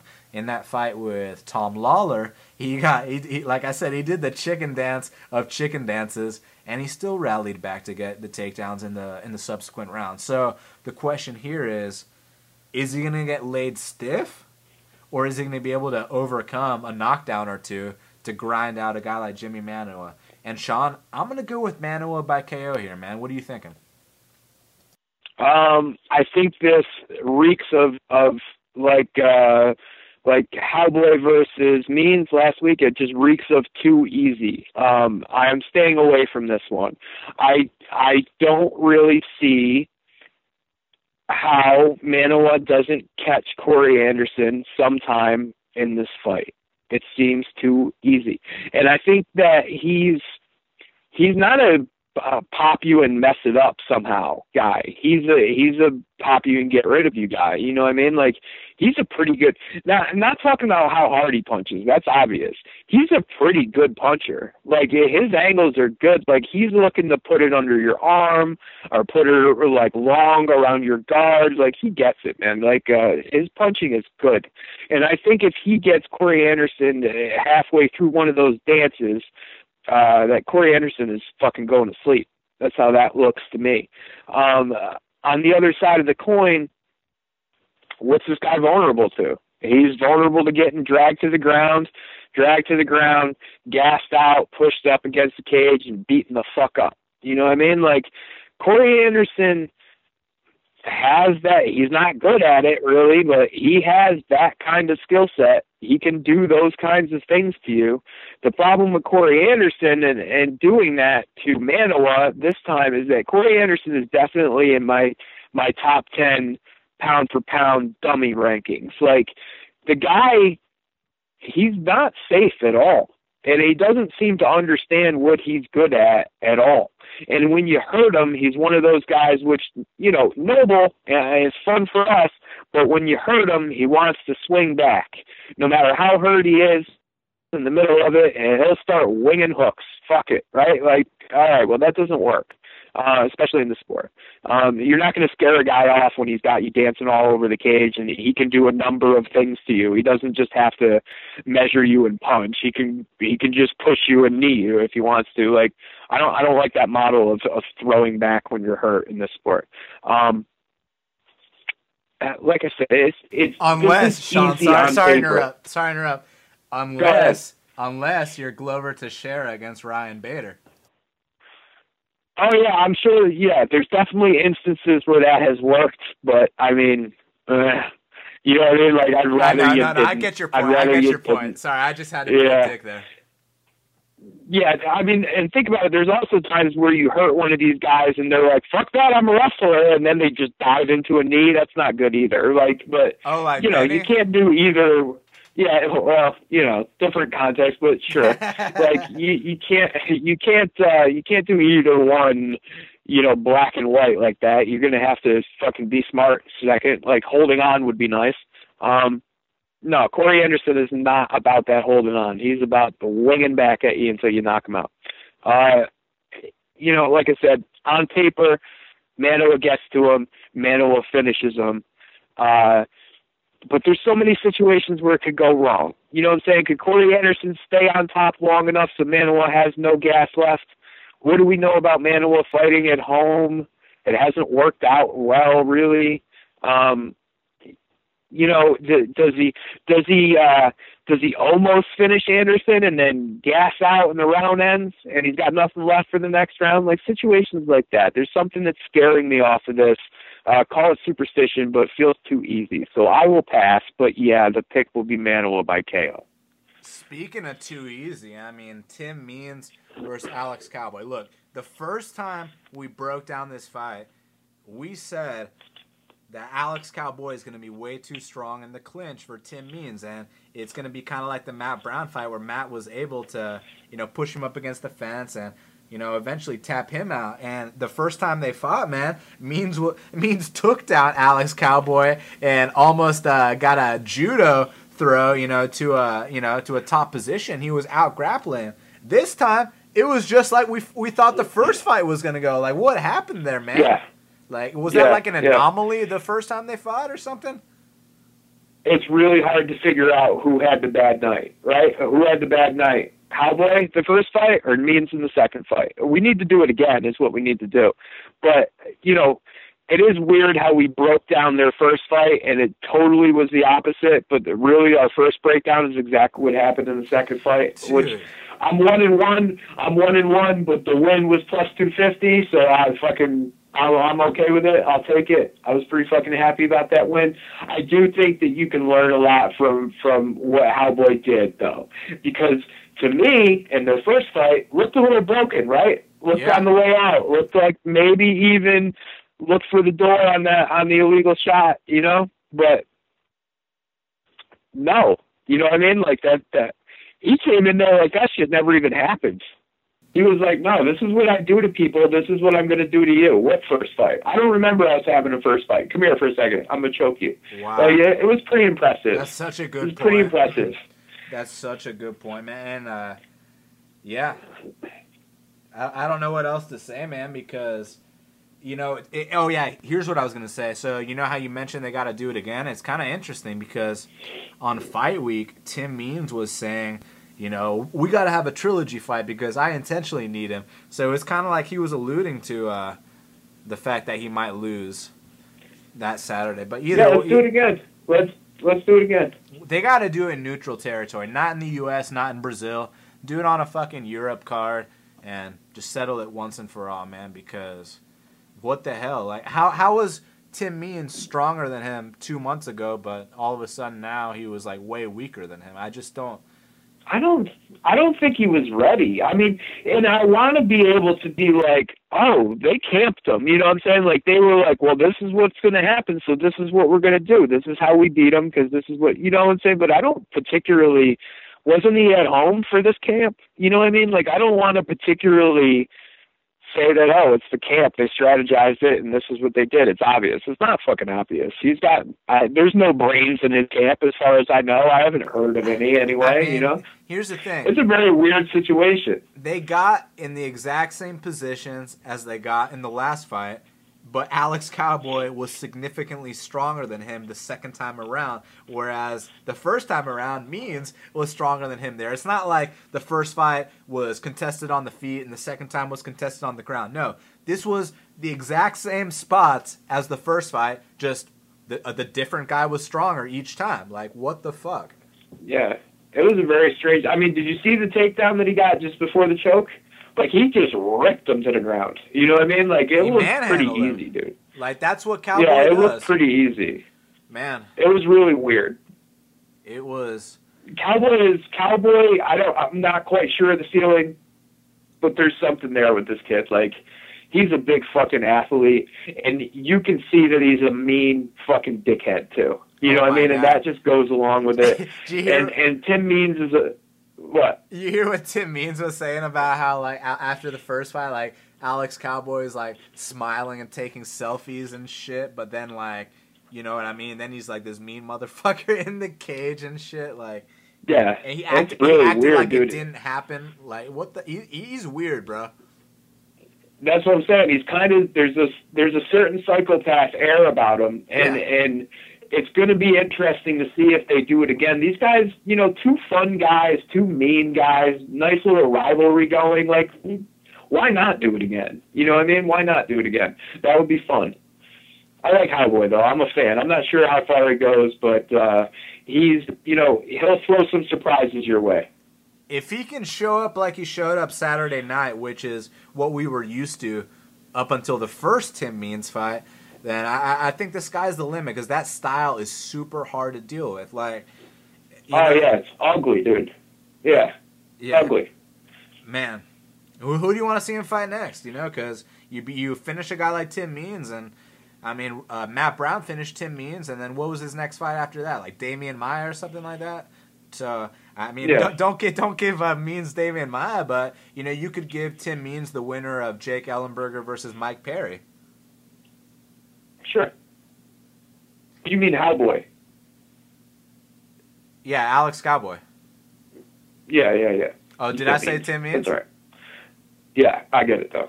Hey, is that I say do it again. Is that Jake Ellenberger versus Mike Perry fight in Nashville? I don't think so. Or is it? I don't think so. Man, so it was supposed to be, and they moved it, huh? Yeah, I think so. Damn, so when we hang out, we're not going to get to see the nice knockout that we were looking for. But either way, dude, we got to get down to Vicente Luque. He's minus 165. And Leon Rocky Edwards is plus 145. This one's hard for me to call, man, because, look, Vicente Luque has come a long way. A lot of people don't know, but, you know, back in the day, he actually TKO'd Thiago Marreta. You know what I'm saying? Like, this is a guy that's fought in multiple weight classes all over the world. And one thing that he's really done is he's put on a lot of size. Like, you watch his fight with Mike Graves, and ever since then, man, he looks like a completely different guy. You know, on the feet, I mean, his Muay Thai is serious. The way he switches stances and he knows what to throw from each stance. For example, when he goes to southpaw, he has that liver kick on point. And then you circle the wrong way, he's going to switch to orthodox, and he's going to throw a head kick on the other side, an overhand right, you know, but he sets it up. That combination that he finished Bilal Muhammad with was textbook. And I asked Bilal all about it. I was like, was there a technical adjustment you could have made? And he's like, nah, man, I simply got caught. You know what I'm saying? That's credit to Vicente Luque. It wasn't anything that Bilal could have fixed. Vicente Luque straight up went in there and knocked out a guy that's never been knocked out before. And aside from that, he's been looking impressive too. Even though he's been fighting, some lower level guys like Urbina. Fuck it, man. He's been looking good. And with Leon Edwards, I've been impressed with him since his UFC debut. I know he made a couple of dummy mistakes against that Claudio Silva guy, just like Brad Scott did.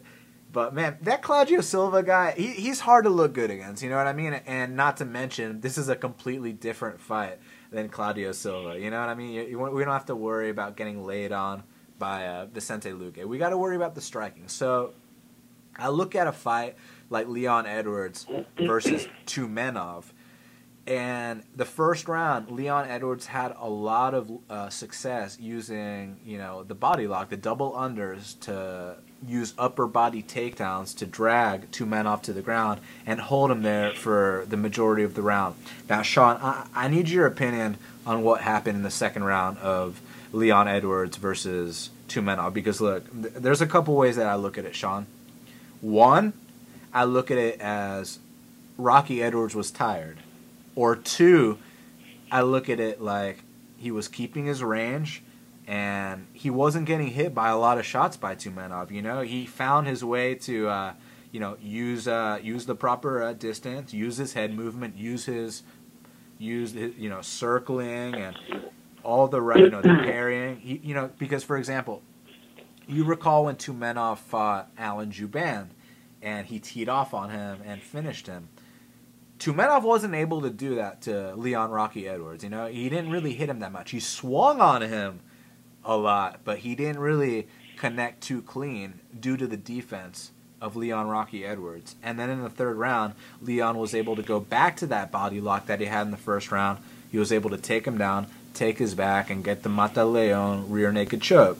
So the question here, Sean, is can Vicente Luque find the chin of Leon Edwards? That's what I want to know, because I truly believe that if he does not put away Leon Edwards, Leon can get this done, man. Whether it's the double unders, the body lock, like he did in the Tumenov fight to take the fight to the ground, or even his pinpoint striking, because we got to remember, Rocky Edwards was a striker first. It's only until after the Usman fight when he learned his lesson. Like, look, I got to get this part of my game up. And, he started training at AKA with guys like Cormier, guys like Velasquez, guys like Luke, guys like Khabib. He's getting better in that area. And it showed in his last fight against Tumenov. So now the question is, does he come in here with a similar game plan against a very excellent striker like Vicente Luque? Or is he going to try to mix in those takedowns and the precision striking that he's known for, Sean? I think he got tired in that spot, to answer your question. Also, it's very hard to knock somebody out when they don't want to be knocked out, right? Because you can say that there was a lot of swinging coming his way and he wasn't getting hit, but there's not a lot coming back here. You know what I mean?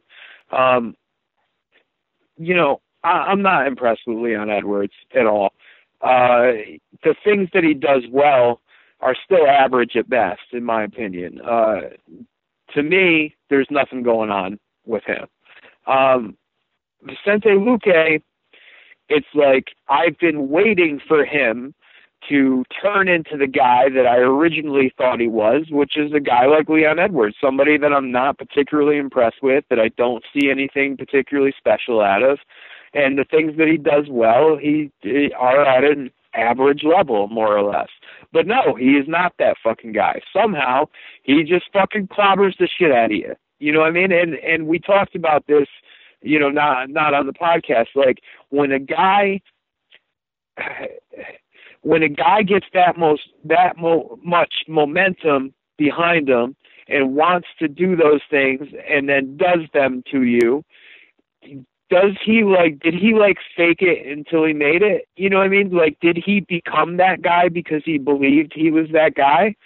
Do you understand what I'm saying? Like, he he can be like, I can knock people out, and then he can go out there and he can actually knock people out. Maybe that skill was inside him the whole time, and that power was inside him the whole time, and yeah. Well, no, Sean, here's the thing, man. He was one of these kids that he would take like almost any fight when he was like 22, 23. So he was already fighting serious vets. That's why he had like a 7-5 record at one point, you know. But now he's putting it all together and he's getting the wins that he's been getting, man. Right, but we saw him lay eggs in those losses as well.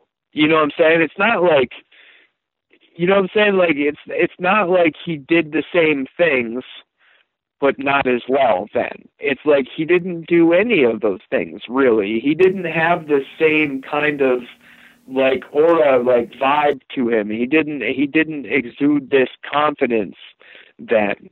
And I understand it's young and he would take any fight and you know, he thrown in with the wrong guys, et cetera, but you know, if you watch somebody's career path and they do all of that, I don't see how he turns into who he is now. I feel like it's some kind of mental thing where he did what he wanted to do, and now he has convinced himself that he's that guy, and he is that guy simply because he thinks he is. You know what I mean? Like, if he goes out there and swings at Leon Edwards like he knows he can knock him out and then does, that's only going to grow. You know what I mean? Like, he's going to get brought back to earth sooner or later. But I don't think this is the time. I think he could probably go out there and do the same thing to Leon Edwards. I think that's going to happen. He's going to get brought back down to earth. I don't know when it's going to happen. That's why I'm not betting on him. I don't really understand him. I need to see him against better competition. That's it. You know what I mean? I'm gonna pass on this one, but I think Luque wins, and I think he probably gets that finish. And I think whatever's going inside of his head gains even more steam. I think, you know, he can be fun in the future. I'm just not sold on it yet.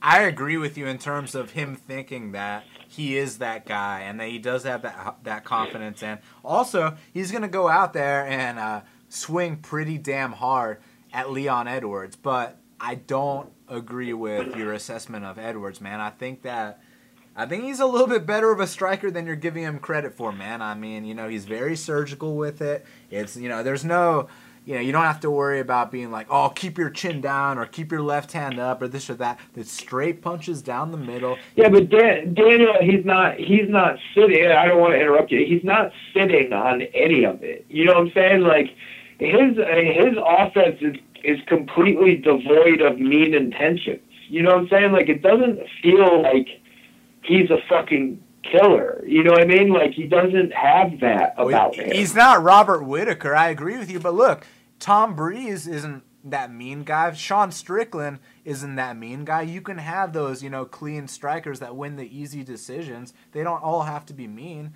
I agree. I like the mean guy too. Yeah, I don't get that he's smartly surgering you either. You know what I'm saying? Okay. Like, I'm not sure what he does. So, really. so you don't think he's you know, a junior version of Strickland or Breeze or one of those? No. I think he's, you know, I hate to steal somebody else's word, but he's completely roped, right? He's not doing much of any thinking out there. It's like, this is what I hit the pads with.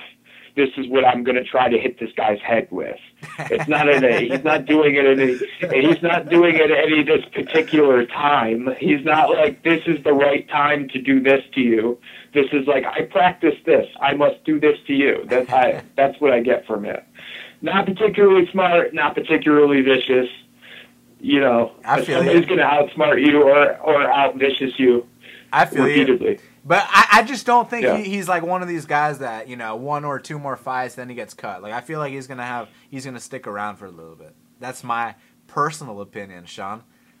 I can see that. Sure, I can go with that. Well, I just fucking called you Sean. I just called you Mark. Sean. Mark. Freudian flip. Mark DeCasey, he's minus 210. The comeback on Timu Pakalin is plus 175. Now, Look, here's the deal with Timu, man. You know, you look at his UFC debut. He took it on 9 days short notice, and you know he did a lot. He did a lot of flopping, but he did a couple things right that I think with a little bit of polishing, it could take him a long way. For example, when he got on top, the dude's heavy on top. You know what I'm saying? And he could get those trip takedowns. And man, his full mount is very good. It's just that he's kind of, you know, it's kind of like Makwan Amirkhani in the sense that he shoots for those low singles, and if he doesn't get them, he flops to his back. But man, it was a 9 day short notice, and then he comes back. Even though the result was 24 seconds, if you look at the walkout compared to the walkout in his UFC debut, you know, he put on size, he looked a lot more prepared, he looked more confident, he looked like a different guy. He went out there, you know, uppercutted the guy, took his back and choked him out. Now, the question here is, who the fuck's he fighting? Okay, against a guy like DeCasey, you know, it's a question of can he get that body lock, drag him down to the ground, keep him there. Because the thing with a guy like DeCasey is, you know, firstly, I really think he's got the mind for it, Sean. I think that he's a mean dude that wants to win, and that even when he's been in bad positions, he's stayed calm.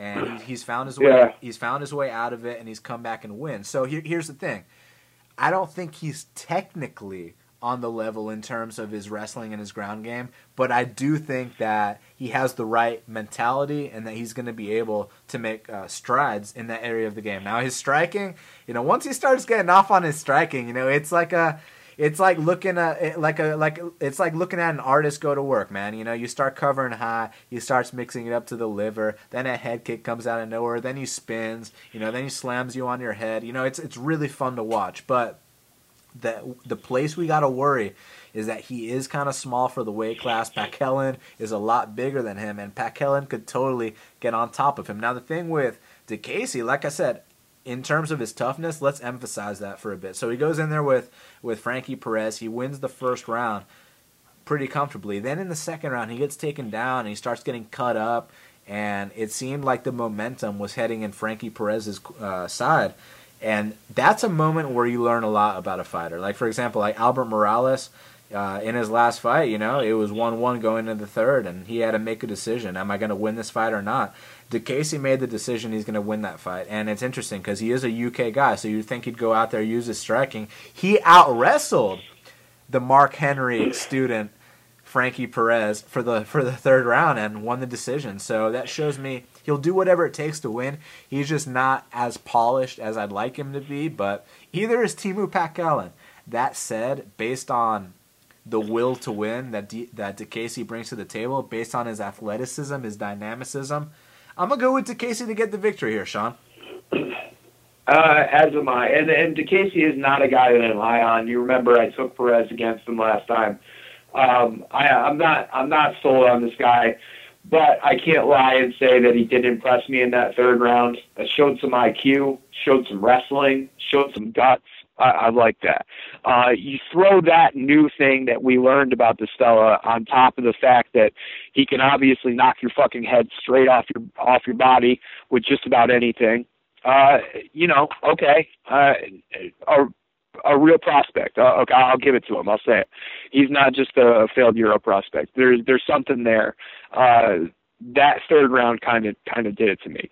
And while I'm not completely all the way in on him and not super high on him, I can't be really lower than anyone except for Pakhelin. Like, I'm not going to, you know, it's nice of you to say those nice things, and, you know, hope he's not listening. Sorry, buddy, but I think you stink. Like, I don't see anything really. I don't think that you should be bringing a 2008 fucking MMA game in 2017, but you are. You really have nothing standing at all. The ground game is rudimentary at best. It might have gotten you far where you're from, but you're in the big leagues now. No. Okay? No. I understand that he has a road to victory here. He could be big and get on top and smother, and DeCasey could lay an egg. But I don't see it here. I think DeCasey stuffs him and knocks his fucking head clean off. There's a huge gap in athleticism, and the gap between Diakiese's stand-up and Paquelin's stand-up is times 3. The gap between Paquelin and Diakiese on the ground, if you're even going to give Paquelin the advantage on the ground, which is debatable at best. Okay, so when that number got down to minus 180, I cannot sit there and not play that, so that had to get played. That's 1.5 units, Duffy, Johns, Diakiese, plus 122. 3-leg parlays. I know. I could look. I'm not going to even think the word at all, but I feel a certain way about the Johns fight. So I do as well. Like I said, go ahead and use that as a freebie anchor, and famous last words, right? But yeah, that's how I feel. So can't ignore it. Can't ignore it. That first round heel hook is so common, man. Dude, I mean, at this point, yeah, that's kind of what happens, right? You're like, oh, this night is going well. Oh, fuck. A leg lock. Are you kidding me? And then you hate yourself for a week, but that's okay. Yeah. There's always next week. But, dude, Scott Askham, he's minus 155. And the comeback on Brad Scott, or as we like to say in Brazil, Brad Scotch, is plus 135. And, Sean, what do you think about this fight, man? I mean, it's a tough one to call, right? Like, Askham probably going to get hurt at some time in this fight, right? Well, what does Brad Scott's game really consist of?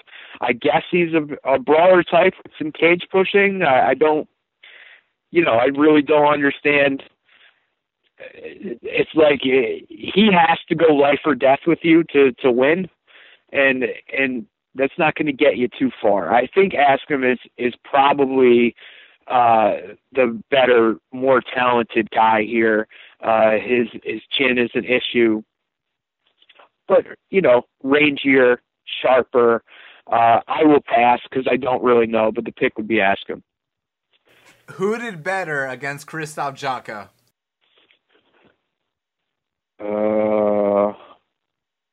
I don't remember the Brad Scott Krzysztof Jotko, so I can't tell you. What happened in that?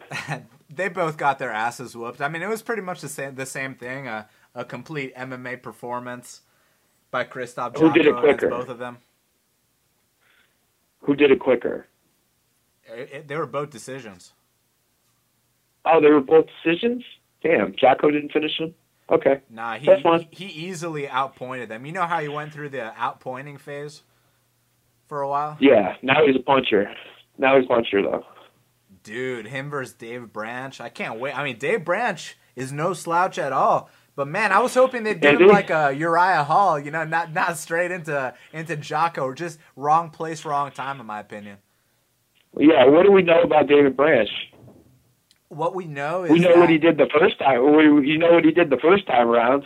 Yeah, you know what I mean? Here's the thing. Now what? Even though he's been fighting, completely past their prime guys like Yushin Okami and total scrubs like Vinny, Chinny Vinny, I see the maturity in his game, man. He's definitely gotten a lot better, and he's a analytical guy, but wrong place, wrong time, man. I'd like to see him fight Hall, not a guy like Jotko, because it's going to be, Jotko's about to be 20-1 after this fight.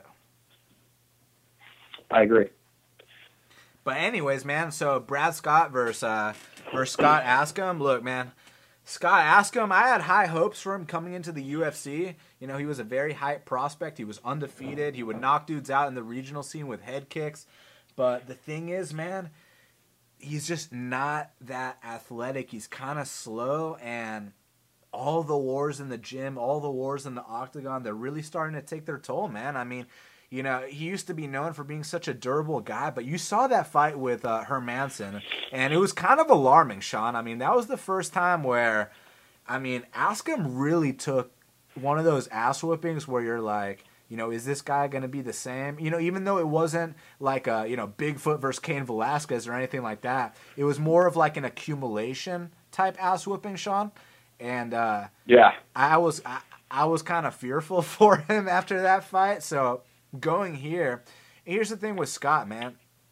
he's been out for over a year, and he's hit or miss, man. You know, I bet on him a couple fights. I'm 1-1 betting on him. And the fight that I lost was against Claudio Silva, and basically what happened was, you know, the first round, well, I don't remember exactly in terms of rounds, but I remember that it was going into the third round, and he clearly had a chance to go out there and finish him, and then he just got laid on for the last round. The good news with that, though, is that Scott Askham really isn't the type of guy to lay on someone. He's more of a guy to get off on his knees from the clinch, or, you know, throw a big head kick or something like that. And I do feel like Brad Scott is quite a durable guy. You know, in that fight with Dylan Andrews, he did get dropped from the clinch, which is a worry, but he got back up, he kept fighting, ended the fight with a guillotine. Last time I checked, he is training at the lab, and Scott Askham, you know, he is kind of loyal to the people that brought him up. He's still at the same gym, so I don't expect too many improvements from Scott Askham, and I'm not sure what to expect from Brad Scott, but I do think Brad Scott is the better fighter and also is the better athlete, so for that reason I will take him. And as far as a bet, I'm not quite sure at this point, Sean. Yeah, pass. Rooney. Timothy Big Dick Johnson, he's -160, and Daniel Omolanchuk. Daniel Meldonium is +140. Now, you know I always got to give a shout out to my boy Daniel for being the first fighter in UFC history to get that Meldonium exception. You know what I'm saying? Exemption. I keep saying exception. Exemption. You know, so my boy, my boy Danny O with the Meldonium exemption. So, I mean, look, man, I think that Timothy Johnson is the stronger guy here. I think that he's going to find a way to get it done. You know, Danny Ohm, even though he has been getting better, you know, he slows down every single fight. And Timothy, isn't he a D1 wrestler, bro? Like, you know what I mean? He has some good wins over Tibura. In my opinion, he went out there and beat Volkov. He almost finished Jared Rosholt, who, even though we like to make fun of Jared Rosholt, he's a hard guy to look good against. So, you know, he went out there and did his thing, man. And I think in this fight, it's going to be another showcase. It's going to make up for the fact that he lost that Volkov fight. And I see him being the stronger guy than Daniel Omolanchuk and wearing him out and winning the 29-28 decision. I mean, on paper, these guys neutralize the piss out of each other until the third round when Danny O has no cardio left. But somehow Timmy Johnson still does, even though he doesn't look like he does, should anyway. But he does. He's proven that over and over again. So he wins the third round. So this fight being 1-1 going into the third, and Timmy Johnson winning it, yeah, that kind of seems like how it should go. You know, but they're low-level heavyweights, basically. Well, unfortunately, they're kind of middle-level heavyweights. There's no telling, really. This is another pass for me, but on paper, I agree with you. Danny O's cardio problems show up yet again. Darren Stewart, he's -175, and Francimar Barros is +155. Now, it's funny, Sean, because I would say go back and watch the first fight, but then I did that last week with Tim Means, and we saw how that went down. But let's say this.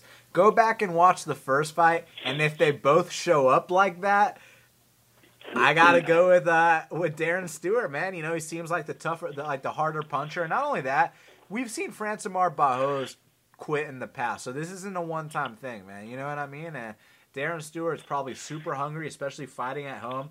And I think he's gonna crack him again in the first round and put him away.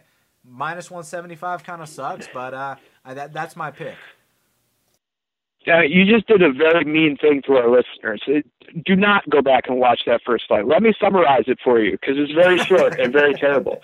It's they stand there, okay, and then Stewart throws the stupidest, ugliest Superman punch you've ever seen, and then rushes it. Like, I love aggression, but there's like every now and then I call it Waterboy aggression. Remember that movie Waterboy, where he would just get super mad and go and just like storm at him? You know what I mean? And like it was Adam Sandler. all ugly and sloppy and shit.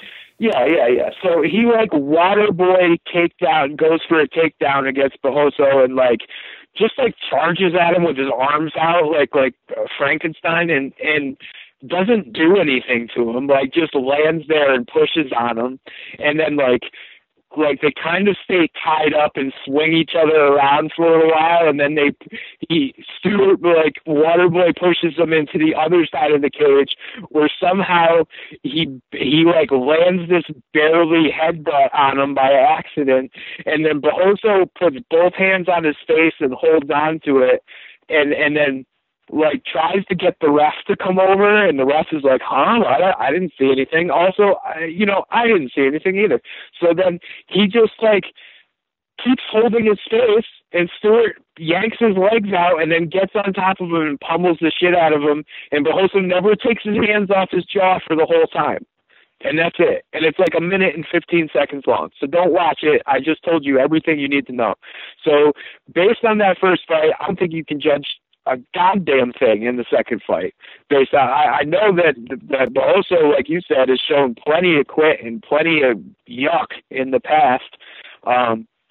Stewart, who knows? You know what I mean? I'd love to say that he could take him down and ground and pound him, but I mean, maybe only if Barroso is holding his face for some reason. So who knows what's going to happen? This is another pass, but just based on amount of quit in your past, I'll go with Stewart.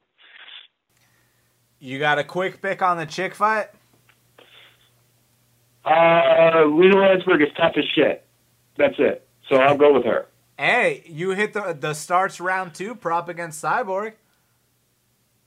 That's right. I did. You know what? I actually think she's pretty good. You know what I mean? And like, showed a weird amount of composure in that Cyborg fight, didn't she?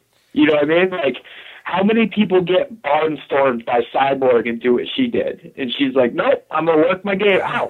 Nope, this is what I do. Ow, ow. You know what I mean? Just did that and made it to the second round. She's pretty tough, man. She's okay. She's okay.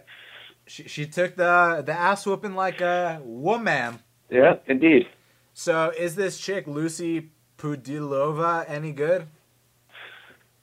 I only looked at one fight because I know I'm not going to bet this. What I saw, no. But honestly, when you went back and looked at Landsberg, there wasn't much to see there either. So, and she was, surprisingly better than she appeared to be. So, there's not enough information to do anything with this fight. There's not, I wanted the over. That's the only reason why I look. I couldn't make a judgment on that, so I'll pass. But as far as the pick goes, it's Landsberg. And man, there's no UFC for a while after this, so there is a Bellator. How long? What's that? How long? Like 3 weeks. 2 weeks? 3 weeks. Fuck. I know, 3? Right? I know. What are we going to do with our lives? What the fuck am I going to do? I know, right? But God damn it. Oh, no. Emmanuel Sanchez is fighting against Marcos Galvão, and I don't always bet Bellator, but when I do, it's when Emmanuel Sanchez is fighting, and this kid's a money train, so make sure you bet him in this fight against Marcos Galvão. Sean, you seen this kid, Emmanuel Sanchez? Yeah, he's pretty good, but Galvão is, scary, and he's one of those people who can somehow, I don't know how, but somehow can impose his pace on you, which is usually a bad thing if you're trying to stay awake. Yeah, but Sean, you know what? He's moving up a weight class. He's about 40 years old, and this kid, Emmanuel, it's wrong place, wrong time. We can talk about it next week. I just wanted to point that out, that fight is happening.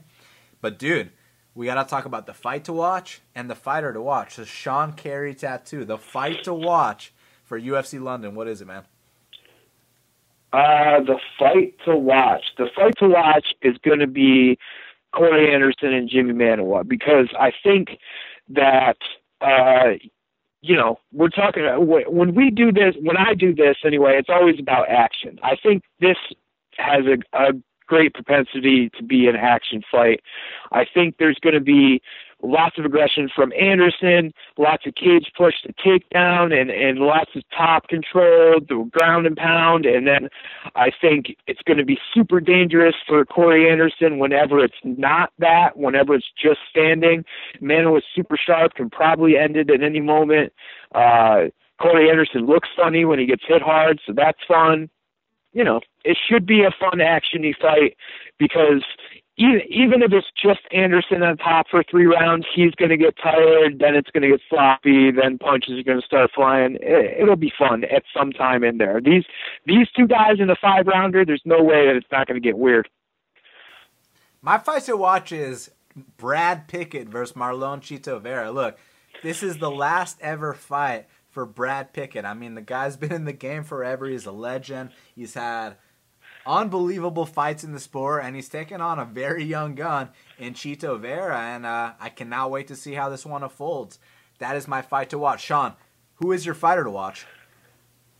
Tom Breeze, the TriStar fucking robot. Watch out for Tom Breeze. Whenever I watched him, and I was a little disappointed and was like, come on, dude, I know it's in there. I know you're better than this. I always felt like he was sucking down too much. He was getting too small, and this kid's huge-ass body cannot support that weight class, and it was like he needed to go up. Now he's going up. Now I think we're going to see him at his full potential. He's got a super beatable guy in front of him.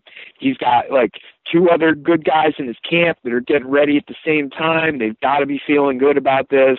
This is going to be fun, man. This is going to be fun. And Tom Breeze is going to show up big, and it might not be like impressive in the way that you want, like some vicious animal who jumps on you and knocks you out. It's not going to be that, but we will see like that surgical kind of performance that everybody has problems going up against. You know what I mean? Like solid boxing, a real jab, decent kicks. Yes. Tom Breeze. My fighter to watch is Arnold Allen. Look, this kid, firstly, he's just a kid, and not only that, he's also training at TriStar, just like Tom Breeze, just like Joe Duffy, and he really brings something special to the table. I think that it's going to be very impressive the way he stuffs the takedowns of a guy like Makwan Amirkhani, who has been dominant as of now in his UFC career, and I think this is going to be a turning point for Arnold Allen. He's going to come through as the underdog, so that is my fighter to watch. Now, Sean, we did it, man. Another fight prediction, another card. We took a little bit of time this time to make up for last time, but here we are. And damn, 3 weeks without UFC. What are we gonna do, bro? I don't know. Hey, Dantas Caldwell. Oh yeah, Emmanuel Sanchez, like we said. Well, Sean Carey, anything you want to let the listeners, the supporters, the audience know before we get out of here? Nope, that is it. My bets are posted, as always, on my Twitter, and you can check out my Instagram if you want to see pictures of my work, and that is it. Follow me on Twitter at BestFightPicks. Go to BestFightPicks.com for the plays. Subscribe to Half the Battle on iTunes, SoundCloud, YouTube, and Stitcher. Hook up the 5-star reviews on iTunes and Stitcher. And Sean, until the next time, let's cash these bets.